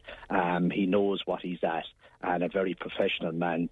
So professionally, he won't hold any of this against anybody. He'll go in on a negative a platform that he'll sit down at the table and talk to these people and listen to their concerns. And then isn't that the point that he won't? I mean, what he wants is what you're describing, the WRC, but essentially it should be him and his members hammering this out, should it not? Well, the dispute is between, from what we can see, and this is from the general public, is the rank and file Gardaí but the AGSI don't seem to have a problem. So this is the Gardaí on the ground and the higher. No, I beg your pardon. The AGSI, they do have a problem, but they did not vote no confidence in the Commission. That's the difference. But they do have issues. Yeah, but as I said, the one thing with all this now, and this needs to be trashed out for the general public perception of all this, is if they were in with the WRC and trashed this out, and then the general public are basically made aware of the problems. But morale is low and there's an awful lot of problems within it, and this is for everyone's sake that they need to go down, and that's the reason I wanted to come on there. I believe they're going down the wrong way, and I want to help this for everyone's sake and for policing more so, but I believe that this is the proper mechanism. Mm. And, could you see a situation that he could repair relations with the rank and file who believe so completely that he's the wrong man for the job? Well, as I said to you before, he is a very, very professional guy. And when I talk about professional, he is the guy that will go in there and basically put all this to one side. What are you judging that by? I'm judging that by, for many of his comments there on interviews he was on and stuff he's talked about, he speaks highly of all the rank and file, so he's basically wants to keep everyone on his side, wants to try and deal with it internally. He knows the same as you know and everyone knows, he needs every member of that on Garda Síochána on his side for him to do his job. And in any interview I've ever heard him speak about, he speaks highly about every person within that Garda Síochána, and he basically knows, as well as everyone knows, that he needs every member of that on Garda Síochána to help him do his job. You'd have experience of negotiation. I mean, why would you keep a deadline on the table? Because that's basically saying to the GRA that, look, I'm not for turning on this, really, So what is the negotiation there, The deadline is, as he believes that at the moment that this is the proper way to go with his experience. Now, if it transpires in these talks, there's something that he has overlooked or some decision he needs to roll back on, I believe the type of man he is, he has no problem. But I believe with his experience in policing that I can't see a situation coming up that he will have to roll back on this. I believe this is long thought out, and he has very experienced people under him in assistant commissioners and everything. So he has a massive people be underneath him that are looking into all this. And as I said, with all this on board, he believes that this is the proper way. Like you had people say on your programme at times about rural Garda stations closing down and all this kind of stuff. He, again, came up with a plan that this will work better. So, he believes, again, people might be a bit offended with this. If you take in some rural Garda stations, he was looking at productivity. Yeah, but if you take the new situation where, you have a chief super down in Ennis now, and you have essentially Tipperary being policed from Ennis. That can't be a good thing, and most people, including the Gardaí, will tell you that is not a good thing. My idea, and this is my own idea of this, is that he, again, looking at the plan they have, and it is obvious they have a plan. The plan that they have, the Commissioner believes that the person based in Ennis can sit in that office in Ennis and roll out a plan. So he has no... with a completely depleted force, Pat, Well, the completely depleted force is what he is trying to build up, and as I said, he talks highly of each and every member of that force. So if the force, as I said, if the force has a problem with him, he seemingly doesn't have a problem with them, because, as I said, he's open to negotiations. He's open to build up the morale and basically but all he has to do is take the deadline off. That's not saying a complete rollback for him. Take the deadline off the table. Well, the deadline is in place. And that makes fertile ground then for talks, Yeah, but the deadline is in place with his experience and what he believes. Right, but there's nothing to talk about then, Pat, if you know what I mean. Well, there is something to talk about, because when you go into talk, you're going in with a view that this is the right way. But if somebody there around that table comes up with a legitimate reason why this will not work, by all means, anybody sensible and anybody that's interested in the policing of this country would say, well, look, that's a very valid point. I take this on board, and I'm actually going to bring this back, and I'm going to look at this, and this deadline now from this meeting on is taken back until I see and until I explore this. And that's what the talk should be about. Right, well, that's what it should be about. But, I mean, it lasted 9 minutes yesterday. So, like, you know... You see, talks, like, you have to have every side open, and as I said, you have to have people there at the table that are willing to listen and willing, like himself even, do I need to change? But if you have people in there and trying to put their views, ram it down your throat, and they're not willing to listen to one single word, you're at nothing. And do you see anything? And I'd love your opinion, because you speak in glowing terms about Drew Harris, and that's your opinion, and you're entitled to it. But what about others arguing that he's come from a jurisdiction that's very different to the one that he's in now? He's surrounding himself with people from his previous life, and that's dictating the future of policing in the South. Do you have any problem with that? Yeah, as I said to you, he's a very experienced man. This man has dealt with extreme situations. And as I said, his experience and is seen right across the board. He knows, and with the people underneath him as well that has come up through the ranks with An Garda Síochána, he's all the time interacting with them. So it's not just him. It's his experience when it comes to the line and a final decision. But like, he has people under him feeding him with information, giving him stuff from the ground, and they're not from that background. Now, even like the PSNI are a very experienced police force. Even Paula Hillman coming in from the PSNI, she's done a lot with on-the-spot road checks and the whole lot. She's added an awful lot to it. So, like, I wouldn't down where they came from, but at the end of the day, his decision is based on the people he has below him that are rank and file, guards that have come up. So he doesn't make the final decision. He has a whole team, and he interacts with that whole team. All right. Well, it's an interesting take on things for sure. Pat, and thank you so much for your time this morning. Thank you for that. How do you feel about that? Liam was on to us straight away to say, I can't believe what Pat is saying. Oh my God, he is totally and completely wrong. It says somebody else saying, this chap talking about how great Drew Harris is.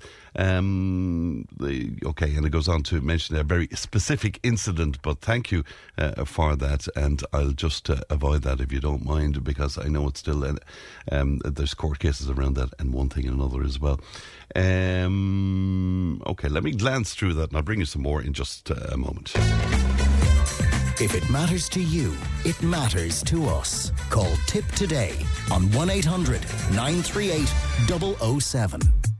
Tipp FM's Tipp Today with Fran Curry. In association with Slattery's of Pecan, Tipperary's main Peugeot dealer. Slattery's Garage Pecan, the name you can trust for over 50 years in the Premier County. Slattery'sGarage.ie. The Tipp Tipp Today with Fran Curry. With Slattery's Garage Pecan, your Peugeot car or van might benefit from a free software upgrade. For more information and to find out if this applies to your vehicle, call the lads in Slattery's Garage Pecan on 067 24111 or slatterysgarage.ie.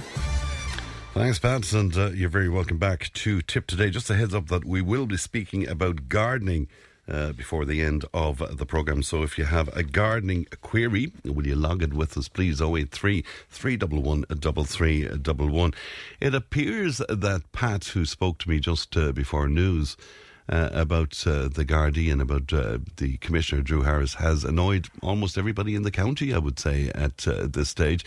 I love the one, though, from one of our listeners on WhatsApp saying, was that Drew Harris's father you were speaking to? Which is very good. Somebody saying, I don't know how Drew Harris is the Garda Commissioner. He was never a Garda. Well, you see, I remember the talk at that time. Everybody thought it was best to go outside of the jurisdiction for a Commissioner. John was on to us to say, ask your guest, why has Commissioner Harris suspended so many members for minor issues if he holds every member in such high regard? James was on to say, that must be like what it is talking to the Commissioner. There's no talking to that man. Somebody else saying policing in this country has gone to, and it uses a particular word beginning with F, a van stolen off the main street of one of our towns on Monday afternoon. It took the Gardaí over 45 minutes to arrive at the scene. Not fit for purpose like most other services in this country. Somebody else rather abusive about Pat. And look, everybody that comes on here, they get a platform. They're entitled to an opinion. So, we don't like it when you're abusive to somebody who comes on. But anyway, it says, what the hell does this person know about Garda morale or Garda in general? Will you get him off the air, please? Mick was on to say, Pat doesn't know what he's on about. The AJSI don't support the Commissioner, even though they didn't vote no confidence. Drew Harris is running away with himself, and he forced senior Gardaí to retire while he brought in several retired PSNI officers who are now superintendents and assistant commissioners and the like as well. So anyway, a lot of people very, very annoyed indeed over that. I think we need to take a small bit of a break and talk about conspiracy. The Conspiracy Files on Tipp Today.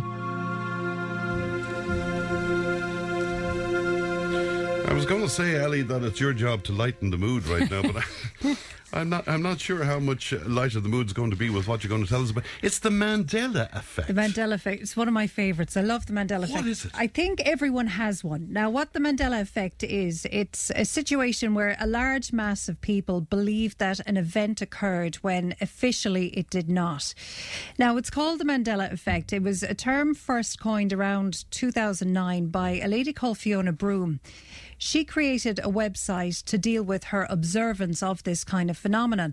And it all kind of stemmed from a conference that she was at, where she was talking to people about how she had very vivid memories of the story that former South African President Nelson Mandela died while he was in prison during the 80s. Now, of course, according to official reports and everything that we know, he did not, of course, die in the 1980s in prison. He passed away later on in 2013. But as Broom was talking about these memories that she had, and very vivid memories of live reports in the prison, and that his funeral was this huge occasion, and remembers Winnie Mandela as well following the coffin and being very upset by it. And as she was speaking, there were hundreds of people who got in contact with her to say they had the exact same memories that she did, down to the very finer points of what Winnie Mandela was wearing the day of the funeral. They all had this very same memory. So she was shocked at the fact that such a large number of people could have such identical memories of an event that didn't exist. And then she began a website to discuss what she called then was the Mandela Effect. But it's not specific to Nelson Mandela. And as people discovered, and as this lady Fiona Broom discovered, there are a lot of different examples of the Mandela Effect. And just to give you a few of them, Henry VIII is one of them. And I think everyone will remember that famous painting of Henry VIII. A lot of people, I don't know if you remember, that he's eating a turkey leg. I do, I remember it vividly, yeah. Never such a painting. He never held a turkey leg in his hand. Now, later on, I think there was edited pictures to show him holding a turkey leg, and maybe there was some confusion in that. But officially, there was never, ever a painting painted of Henry VIII where he was holding a turkey leg. Another example, and some everyday ones from Star Wars. Sorry, Ellie. Yeah. I can see it in my head. I know. Yeah. I know. Wait till I shock you even more. Okay. Do you remember the game Monopoly? I do. Do you remember the man on the Monopoly board having a monocle? Absolutely. Never had a monocle. Never, ever had a monocle.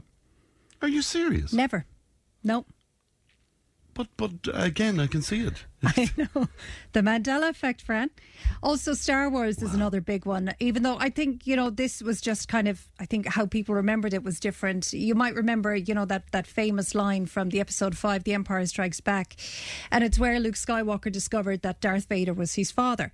Now, if you ask anyone, what is that famous line from that movie? They will all say, Luke, I am your father. And they do bad impressions of it every time. Yeah. But that's not how the line went. You might be surprised to learn what the line actually was. And here it is. Take a listen. Obi-Wan never told you what happened to your father. He told me enough. He told me you killed him. No. I am your father.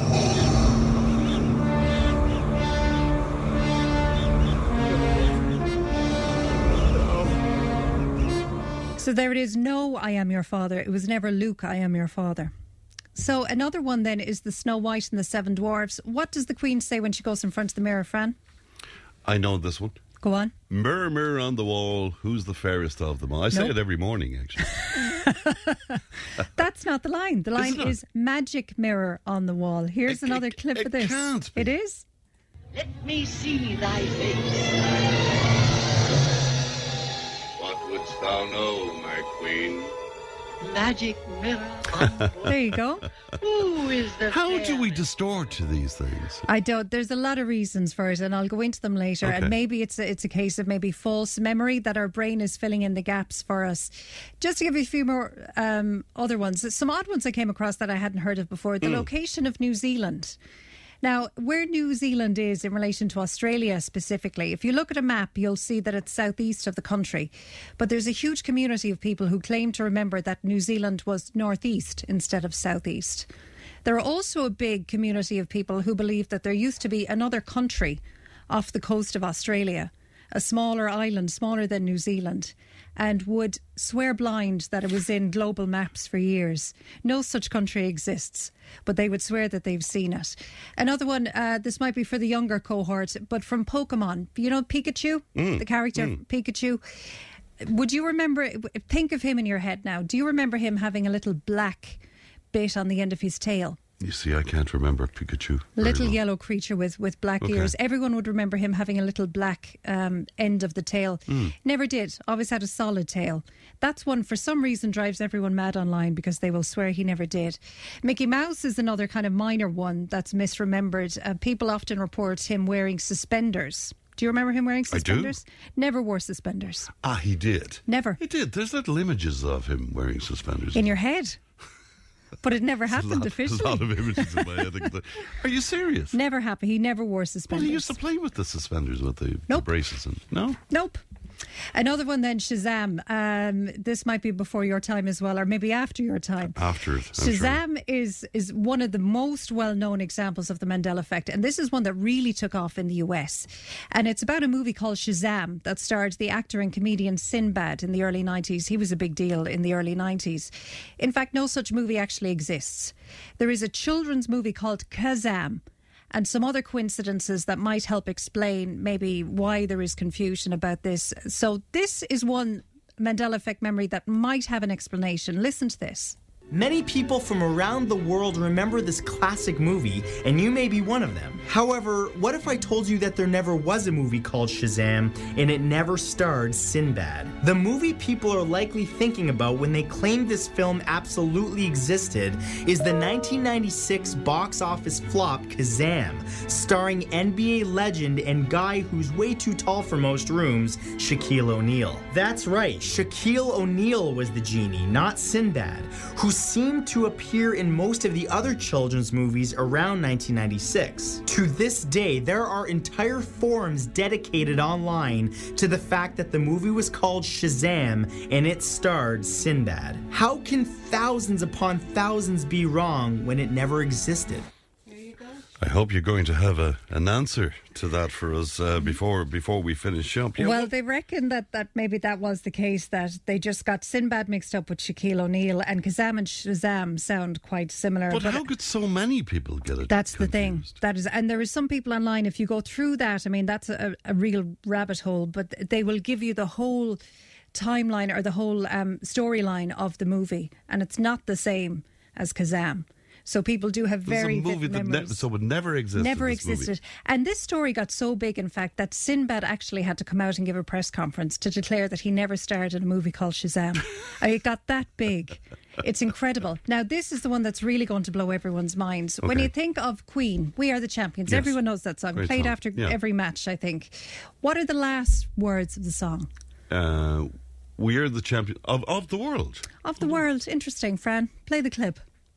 You're not going to ruin this for me. Are you? Okay. We are the champions. We are the champions. Losers for losers, 'cause we are the champions Of the world. of the world. Never happened. It's not was on the never recording. in the song. Never. It was never recorded in the song. Isn't that incredible? And did the fans just sing it? That's what they think, that it was just a line that fans added during concerts. And maybe a couple of I times he would might have have bet sang it. my house on that. Never happened. Never happened. Are you okay? Do you need to sit down after this?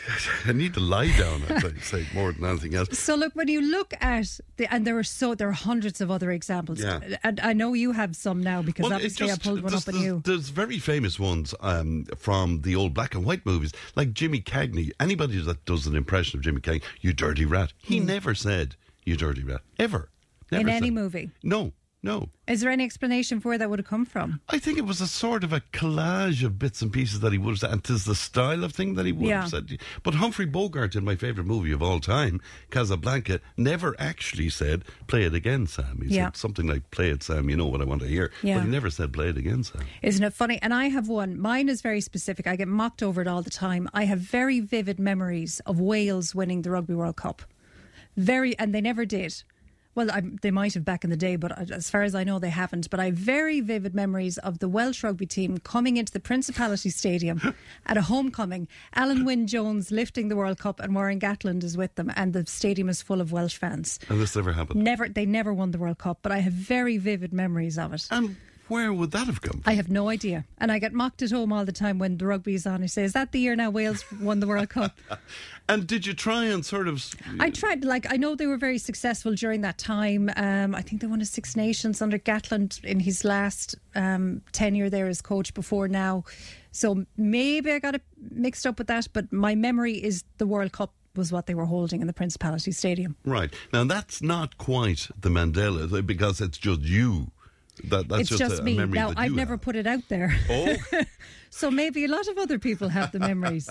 And that's what it could be down. That could explain it, that it is false memory. Because, if you look at the Mandela Effect, memory can be faulty. And even though we trust it, I mean, neurologically speaking, how our brain acts is if there are gaps, it will fill it in.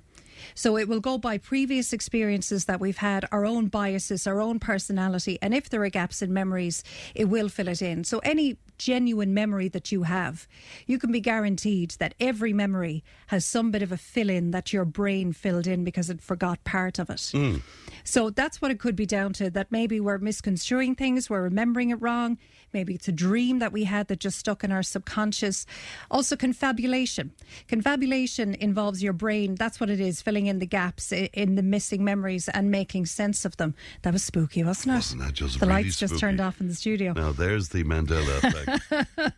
Another example or another explanation could be that information that you learn after an event can change your actual memory of the event. So this could include kind of subtle information and helps explain why eyewitness testimony can be unreliable. Priming also is another factor that could lead to it. This describes the factors leading up to an event that will affect your perception of it. So you could also call this almost suggestibility or presupposition. Priming is the difference between asking how short a person is versus how tall a person is. So if I said to you, did you see a black car? Instead of did you see a car, I am subtly telling you that it's a black car. It's a black car. Okay. So you will have that then in your head that it's a black car. Now, the out there theories for this, for the Mandela Effect, which we love. Of course we do, yes. Is that there are alternate realities. And that the Mandela Effect originates from, now you can really go down the rabbit hole on quantum physics on this, and it relates to the idea that rather than one timeline of events, that there are alternate realities or universes taking place all the time, all around us, and that our timelines get mixed every so often. So in theory, this would result in groups of people having the same memory because the timeline has been altered as we shift between these two different or not just two, but many different realities all the time. Now, it might sound very out there, but it's something that's been spoken about since the early 70s. And Philip K. Dick, he's a science fiction writer, he first brought this theory. And this was way before the Mandela Effect was even a thing. Now, his theory, it's very convoluted, it's very complicated. But I found a podcast called the Y-Files podcast where it's explained very well. And here it is. Science fiction author Philip K. Dick also believed in alternate realities that could bleed into ours. He wrote science fiction classics that were turned into movies like Blade Runner, Total Recall, Minority Report. He also wrote The Man in the High Castle, which is an alternate history novel. Now, in the book, the Allies lost World War II, and the Japanese and Nazi forces occupied the United States. But Philip Dick said he didn't just invent this idea. He said he lived it. He said he had visions of this other reality where Hitler won the war. It did not take me long to open the question as to whether it might not be more than that in fact plural realities did exist superimposed onto one another like so many film transparencies. I wrote both novels based on fragmentary residual memories of such a horrid slave state world. He also believed these parallel universes were actually parallel computer simulations. We are living in a computer-programmed reality, and the only clue we have to it is when some variable is changed and some alteration in our reality occurs. He felt that the computer program, which is our reality, is constantly being updated, and each update is an improvement on the last version, like patching software. So his vision of Hitler winning the war really happened.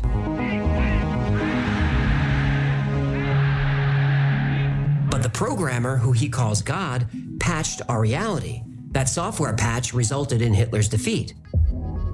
Philip Dick says that déjà vu is a momentary glitch in our program where variables are changed and a software patch is applied. He also says that Mandella effects, though they weren't called that at the time, are real memories that are carried over from a different reality.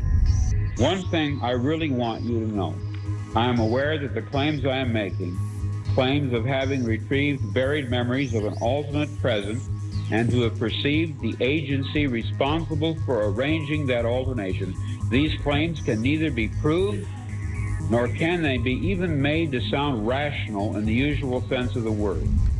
There you go. Deja vu is a glitch in our reality. And it also, if you remember watching The Matrix, they always said that as well. Deja vu is a glitch in The Matrix. So remember that the next time you have deja vu. I have a lot of those moments.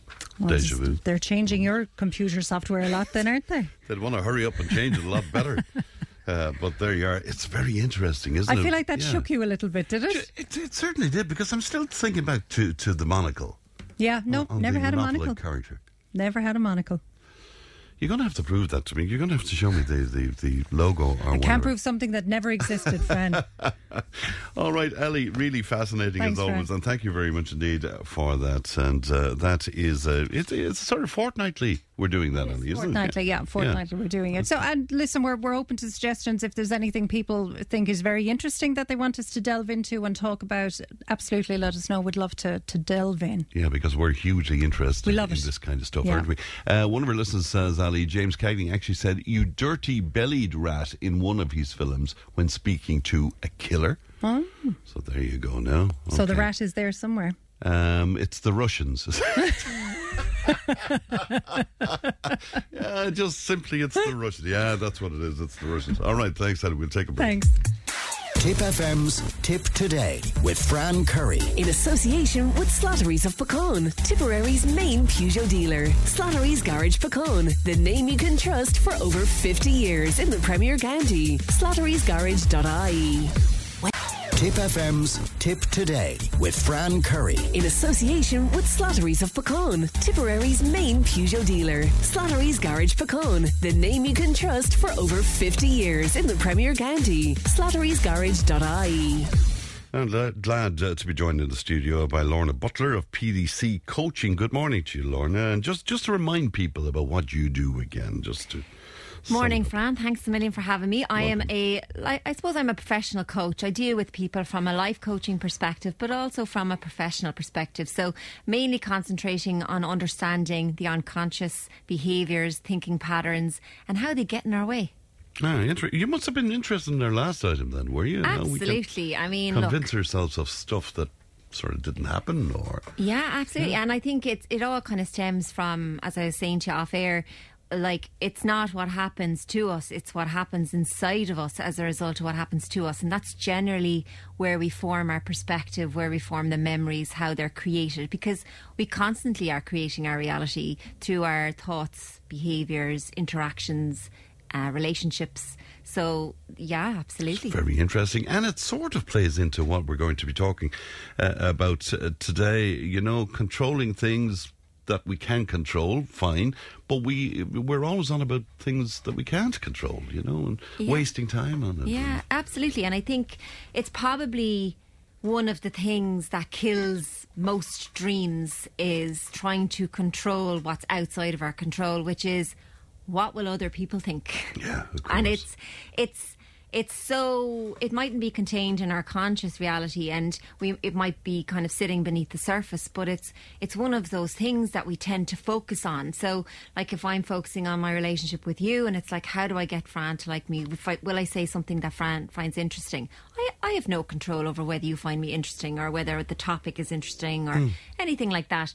But I can spend my time trying to convince myself that I did well or I didn't do well. And that then plays into my own behaviours and thinking patterns, both about myself, but also about you.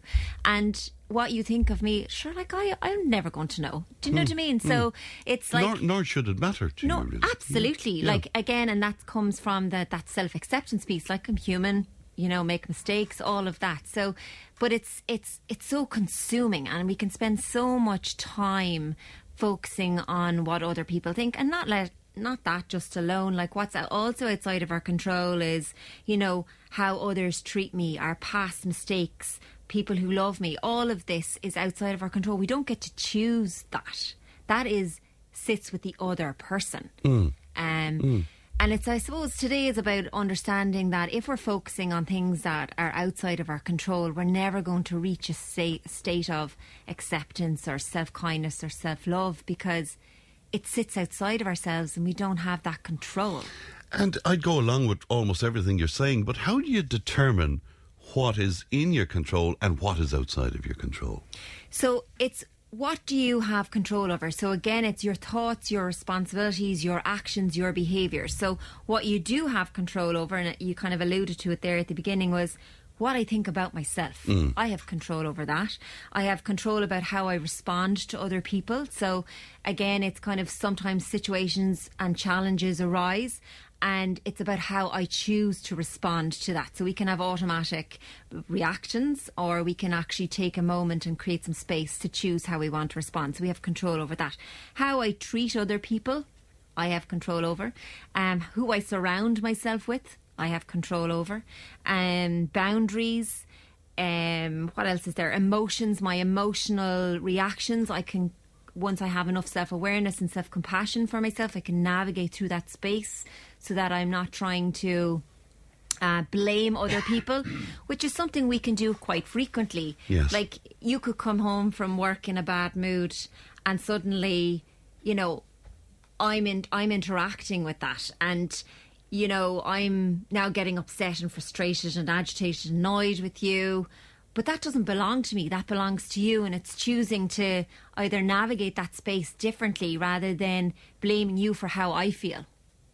It's very interesting. But you'd have to identify all of that, Lorna. And that's the problem. Because this can be happening without you noticing what's really behind it all. Yeah, absolutely. For most people, it does happen like under the surface and at an unconscious level, because it takes, I suppose, the work that we would do in relation to working with somebody on this is focusing on their own self-awareness, their own self-acceptance, looking at situations with compassion rather than judgment. But, you know, we can blame people a lot for how we feel, or we can try to control someone else's behaviour by wanting them to do something different to what they're doing.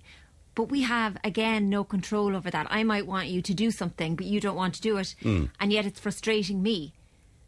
And I'm blaming you for not doing what I want you to do. But actually, I have no control over that. You get to choose what you want to do, and I need to work on my reactions towards that. How do you get into that place, though? I mean, is it a case that you have to examine every emotion and every interaction all of the time? Is that? You can build a general awareness around it, and you can ask yourself the question, sometimes when we feel angry, frustrated, upset, annoyed by somebody else's behaviour, it's about being curious with yourself. What's happening for me that this is causing me to feel this way? And then the next question is this inside my control? Is this something I have control over, or is it not? And what in this situation do I have control over, which is my own behaviours, and I can choose to do something differently about that. How somebody treats you, or how somebody interacts with you, or how somebody might blame you for certain things is a reflection of what's happening for them and not for you. And it's they own that. But it's easier for them to blame somebody else and put it outside of themselves rather than actually taking responsibility. I see. Are women more prone to this than men, do you think? That's a loaded question. I know. What are they? I think it's across the spectrum, to be fair to both men and women. And I think it's probably a little bit, I think women are probably a little bit more conscious of it than men. But I suppose to do the work on it, you start really small, and you start looking at your own self-awareness and how much you engage with things that are outside of your control and inside of your control, and where you kind of generally sit. And sometimes we can feel like if life is happening to us, that can be an indication that things are outside, that you're focusing on things outside of our control.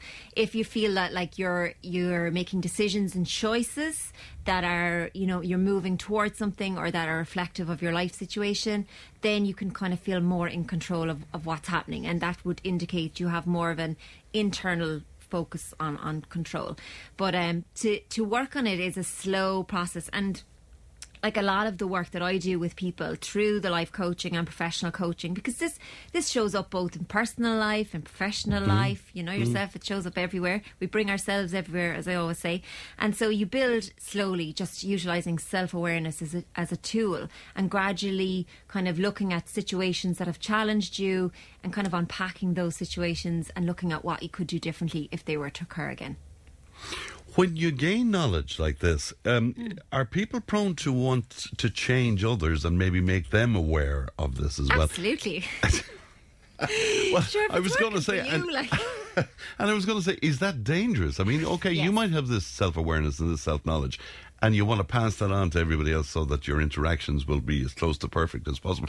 But some people wouldn't be in that place and willing to take that on board. I think I've learned that as well from the work that I do, because when I started off initially, it was like, oh my God, I have so much information and knowledge and I want to share it with everybody, and, family and friends, and trying to influence what they were doing and how they were thinking and feeling. And to be honest, if somebody's just not in a place where they want that awareness or want to engage in that way, then you're probably more in trying to fix people mode than actually trying to be of help. And a lot of the time people just need to be listened to and heard, and just giving them the space to do that is probably the most important, rather than trying to fix or change or get them to. And sometimes shifting perspective can be a good thing, like by asking them a question or by sharing that information. But you really have to want to do this for yourself, and not really want for me to change everybody around me. That's their responsibility. My responsibility is how I engage with it myself. A listener making a very interesting point, I think, and saying the notion about not caring what other people think about it. And this listener saying, sometimes I feel like that, but other times I don't. That's kind of interesting, isn't it? That sometimes you have that awareness to say, sure, look, whatever they think about me doesn't matter to me. But then you'll get something will sort of, ching with you, and you'll be crossed. Absolutely. And I think it's about recognising that different people can have different impacts on us. So for me, the interesting question is, when you're talking about sometimes it impacts me, sometimes it doesn't, well, who are the people that it impacts you and who are the people that it doesn't? That in itself is very interesting, and to be curious about that, because there's something that's showing up for you internally in both of those interactions and both of those relationships that is information for you. And that when you start to kind of unpackage that or unpick that, you tend to lend that's what gathers the self-awareness. Then you're like, oh, okay, that's interesting now that I do that with this person and don't necessarily feel the same when it comes to this person.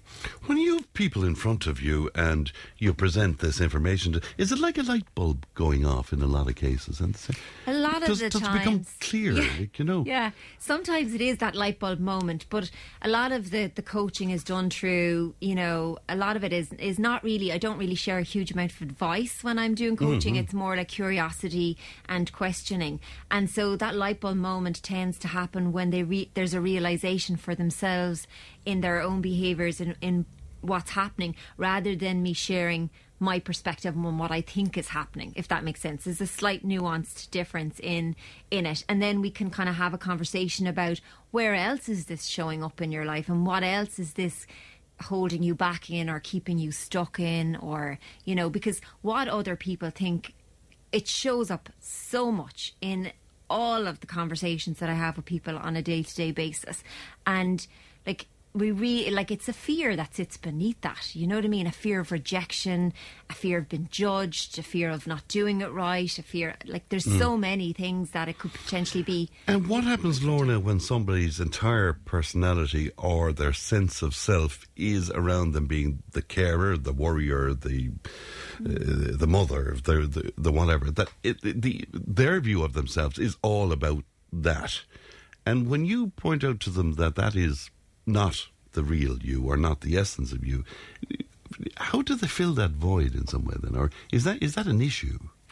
Sometimes it's like a sense of lightness, and there's a release or a lack of heaviness with it, because when we tend to put ourselves into boxes or labels like I'm a mother, I'm a sister, I'm a brother, I'm a husband, I'm a partner, all these, we tend to focus and kind of almost compartmentalise ourselves. And actually, when you strip back that, and none of them are you, they're just roles that you play. And you kind of really start to understand, well, what are your own needs? What are your own motivations? What are your own desires? And you start kind of looking at that to give them back a sense of self, and to give them kind of just opening up that space for them a little bit more than what they potentially would have seen themselves as. Because we can get hooked on, I'm a mother, I have 3 boys myself, and I can completely immerse my life in minding them and doing everything for them and all that, but that won't serve me as a person, because it's a role I play, not who I am.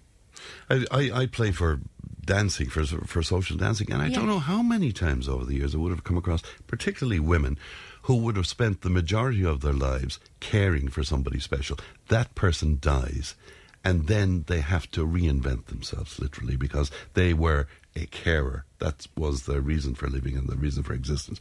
It's very hard to do that then, you know? Absolutely. And it's a very tough situation to be in when you've spent your life caring for somebody and, you know, giving them everything that you had, and suddenly now that person's no longer with us. And to even consider and contemplate moving into a space where you become your own priority. Yes. It's a massive space, and it just takes a little bit of time. It takes a bit of support as well. It's not something that you can just go...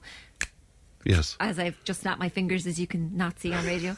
But you can't but just... it can be done. But it can absolutely be done. With the right supports and the right attitude towards it as well, that you're looking to find something for yourself. You can't necessarily change somebody. So you can't go to somebody going, I think this is what you need to do.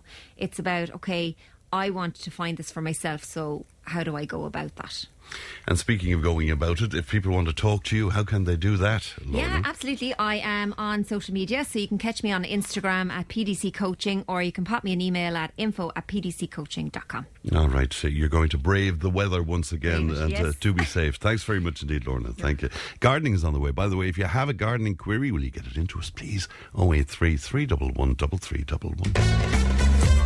Join the conversation in Tipperary. Contact us through Facebook, Twitter, or email tiptoday@tipfm.com.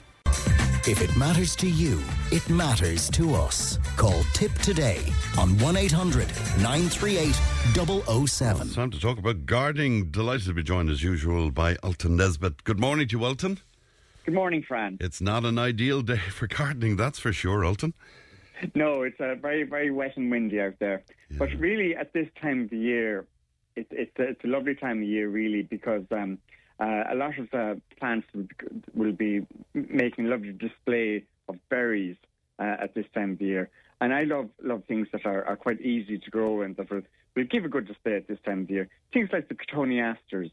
These are lovely. A lot of them are evergreen, and you can use them as either ground cover or as a tree, or even as climbing plants as well. So the cotoneasters are probably one of the easiest plants to grow as well. They grow very easily from cuttings, and as well as that, they're quite rampant and quite vigorous as well. So a lot of them are used in gardens to have lots of you'll have lots of flowers during the summertime, and they have lovely red berries then in the autumn time, and they also are evergreen. So I mean, there's a lovely one called Cotoneaster hybridus pendulus, and this is a lovely weeping type of dwarf tree that will cascade down almost like an umbrella shape from it, and it has these lovely long oblong leaves, evergreen leaves, but then it also has these brilliant bright red berries on it at this time of the year. And this is fantastic for the wildlife as well, because the birds absolutely devour it, and you'll have the blackbirds and the thrushes. If you get a severe winter, it tends to sustain them over the winter months as well. Other things then that are very good are the pyracanthas. And there's lovely varieties. There's lovely pyracantha is used as a hedge growing plant, or even you can have it as a climber or up against the wall. But what I like about it is has a massive these lovely lilac or lovely creamy white flowers on it right through the summer months. But then in the autumn time you have these lovely red or orange or yellow berries from them, and quite a vigorous plant as well. So I mean, these will grow in soil that isn't too good, or even in very exposed areas as well. It's quite a hardy plant. Again, you can have them. I would tend to plant them in blocks of colour. So you'd have the blocks of red. Say five of the red, 10 of the yellow, and then 5 of the orange. Do them in that type of as a hedge, or even as a climber up against the wall, because it's much better to the eye. Instead of having every second one red, yellow, or orange, have them in blocks of colour, so that it looks much better to the eye as well. Other things then, there's another thing called Colecarpa, which is a lovely purple berry as well, or even that thing called hippofane. And a hippofane is a lovely silver-leafed shrub. A sea buckthorn is the common name of it. But that's quite an easy one to grow as well. But lovely bright orange berries from that as well. And again, that's very good for the wildlife as well. Other things then would be lovely mountain ashes, and even the mountain ashes have fantastic autumn colour in them. You see them lovely bright orange or red or even golden leaves on them at this time of the year. And mountain ash are particularly quite hardy as well. Very, very good for exposed areas. But again, we'll have lovely creamy white flowers in the summertime, and then you'll have the orange or red or even pink berries from the mountain ash. Again, there are trees that are quite neat. They don't grow too wide or anything like that. Only about 15 foot high and quite narrow in stature. But again, fantastic autumn colour from them at this time of the year. Lovely things then would be like other climbers would be like the ivies. And the ivy has a lovely blackberry on it coming into this time of year. The ivies flower right through the whole winter really as well. But then they'll have these lovely blackberries on them, which are great for the wood pigeon during the winter months as well. Symphycarpus is a lovely plant as well, or even a thing called Pernetiae. The Symphycarpus, you can get that in lovely pink berry or white berry as well. Or the Pernetiaes, you'll have a bright luminous purple, and white and red from those. And we can have those as lovely individual plants. They're fantastic in containers, actually, the Pernetiaes. And they're lovely at this time of year to plant in your containers to have great colour from the berries. Even the Solanum, Castrum, the winter cherry, is bright orange berries from that as well. And they're great combination plants to have in your window boxes or even in your large containers as well, to have good autumn-winter colour from them. Very good indeed. For some reason or other, 3 questions in about apple trees. One saying apple tree all rotten on the inside. The 6-year-old tree itself is leaning. Somebody else saying my apple tree leaves are all turning black, and somebody else wondering about pruning them. So you might like to combine those for us, Ultan? Yeah, with the core rot or centre rot, that's usually a magnesium deficiency. So really on the apple trees. So it's very important to use a thing called a magnesium salt at the base of the apple trees at this time of the year. So next spring, when they come into flower and the fruit starts to form, they have plenty of magnesium taken up so that they don't get any core rot in the centre of the apple. Another thing, when the apples start to form, when they're about marble size, kind of middle of May or middle of May onwards, when they're like almost marble size, it's a spray with a thing called copper mixture. And this it's a fungicidal spray that you can spray at the outer skin of the apple when they're marble size, and that should keep any apple scab or apple canker forming on the apples, so that they don't get any damage on the outer skin of it. You don't get any of that core rot getting into the centre of the apple. And so in the middle of May, you use a thing called copper mixture. And then in the autumn time, this time of the year really, is feed them with a magnesium salt, so that it keeps the apples quite clean and no damage in the centre of them. Now, with the black leaves on the apple trees now at the moment, really they're going to start falling back now anyway. So you're coming into the autumn time, a lot of the leaves are going to get a lot of rust and black spot on them. So that's going to happen naturally. Just that you don't allow the leaves to grade down into the soil below the trees. Gather the leaves up and then use that as compost elsewhere in the garden. Don't allow the spores to go back up onto the tree in the springtime. Okay, and the pruning? Pruning is a good time to prune once you harvest all the apples, and always prune back. You'll get an awful lot of pruning, let's say a lot of vegetative growth from the top of the trees. These are big, long growths that you have. So cut them back to spore buds to the main stem. So you allow these the apple tree to form fruit spurs. These are the fruit spurs that will have the flowers on it, and then therefore lots of fruit on them. It forces the tree to produce more fruit further. So cut back to 4 buds to the main stem. Use any of the larger boughs that are crossing, remove those so that you don't get any scarring on the branches, and so that you don't get any canker growing in on it. So cut any cross branching off it. Get rid of any dead or damaged wood off it as well, especially after the storm. You get a few branches broken, so cut them back cleanly. Use a thing called Arbor Heal and Seal paint onto any of the larger wounds that you cut off. So that seals it so that you don't get any canker getting into the stem.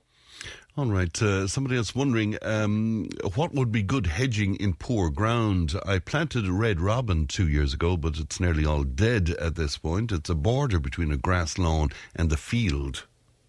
Yeah, really, because it's probably exposed as well, so there's gets a lot of wind burn on the Fratinial red robins. The Fratinial red robins are quite a hungry plant that they need good soil to go into. So it's much better to have things that are hardier and that can take wind and starve soil. So this is the simple hedge and quite a quick growing one, and it's lovely planted in the countryside, is the whitethorn hedging. It's a very, very hardy hedge, and it makes a lovely, almost like stock-proof hedge really, because you plant about 7 per metre and do a kind of a staggered row of them. And they're quite a vigorous hedge to come on quite quickly. And you can layer it as well. I mean, they're lovely layered. So it makes it completely stock-proof, and even a dog or cat can't get through it. And then as well, I like to plant with the Crataegus monogyna, which is the ordinary whitethorn hedge. Plant in between those every so often is the lovely Crataegus monogyna Paul Scarlet. It's a lovely pink flowering one. So you could have the lovely white flowers during the summertime, or during, let's say, late spring, early summer, the white flowers of the whitethorn, and then have the lovely Paul Scarlet, the lovely pink to red flowers in between them every so often. And it gives a lovely display right through the late spring, early summer.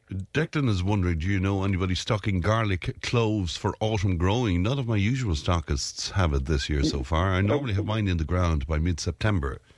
Well, we actually have a large selection of garlic in Arbonne stores in Nenagh. Very good. And throughout our stores there. So garlic is good to sow at this time of the year. Garlic and kale and even do those lovely winter cabbages that you can sow now, and even leeks as well. So we have those in our own stores. But garlic again, push down, split the garlic clove up, and push it down just below the surface of the soil, so that it will get a good root system on it, and then let the frost and the weather get at it. That forms the garlic to bulk up a lot better for you. Right. So again, I beg your pardon. Yes, Ultan. Yep. Plant them about 6 inches apart as well, so that you get good spacing. And just before I let you go, just briefly, if you would, but so many people asking once again for your organic moss killer. Would you just give us the ingredients once again, Ultan? Yeah, really for organic moss killer, we have a Nenagh spray that you can put out, which is an organic-based, or natural-based herbicide that you can put out. But you can also use either vinegar, 5 litres of vinegar, 2 cups of Epsom salt, and a quarter cup of washing up liquid, an eco washing up liquid. And that gets it very good on your yards and paths and things like that, and cleans it up very well, and gets rid of any weeds that may be coming up as well. Right. Especially at this time of the year when you have, when the wet weather comes, you get that very, very lot of algae and moss starting to come creeping back into your yards and paths and things like that. All right, Ultan, great to talk to you as always, and happy gardening, and thank you for that. That's it from me. Ali, producer Stephen, is on the way with the time tunnel, and some breaking news for you. That drugs haul from the cargo ship in Cork is estimated to be worth €157 million, and of course we'll have more in our main lunchtime news at 1 o'clock. That's it from me. I'll talk to you tomorrow. Look after yourselves and be safe out there, won't you? Bye-bye. Tip today with Fran Curry. With Slattery's Garage, Puckane. You can't beat experience. With over 50 years maintaining Peugeot cars and vans, we like to call ourselves the experts. Call Slattery's Garage for a free vehicle health check today. 067 24111 or slatterysgarage.ie.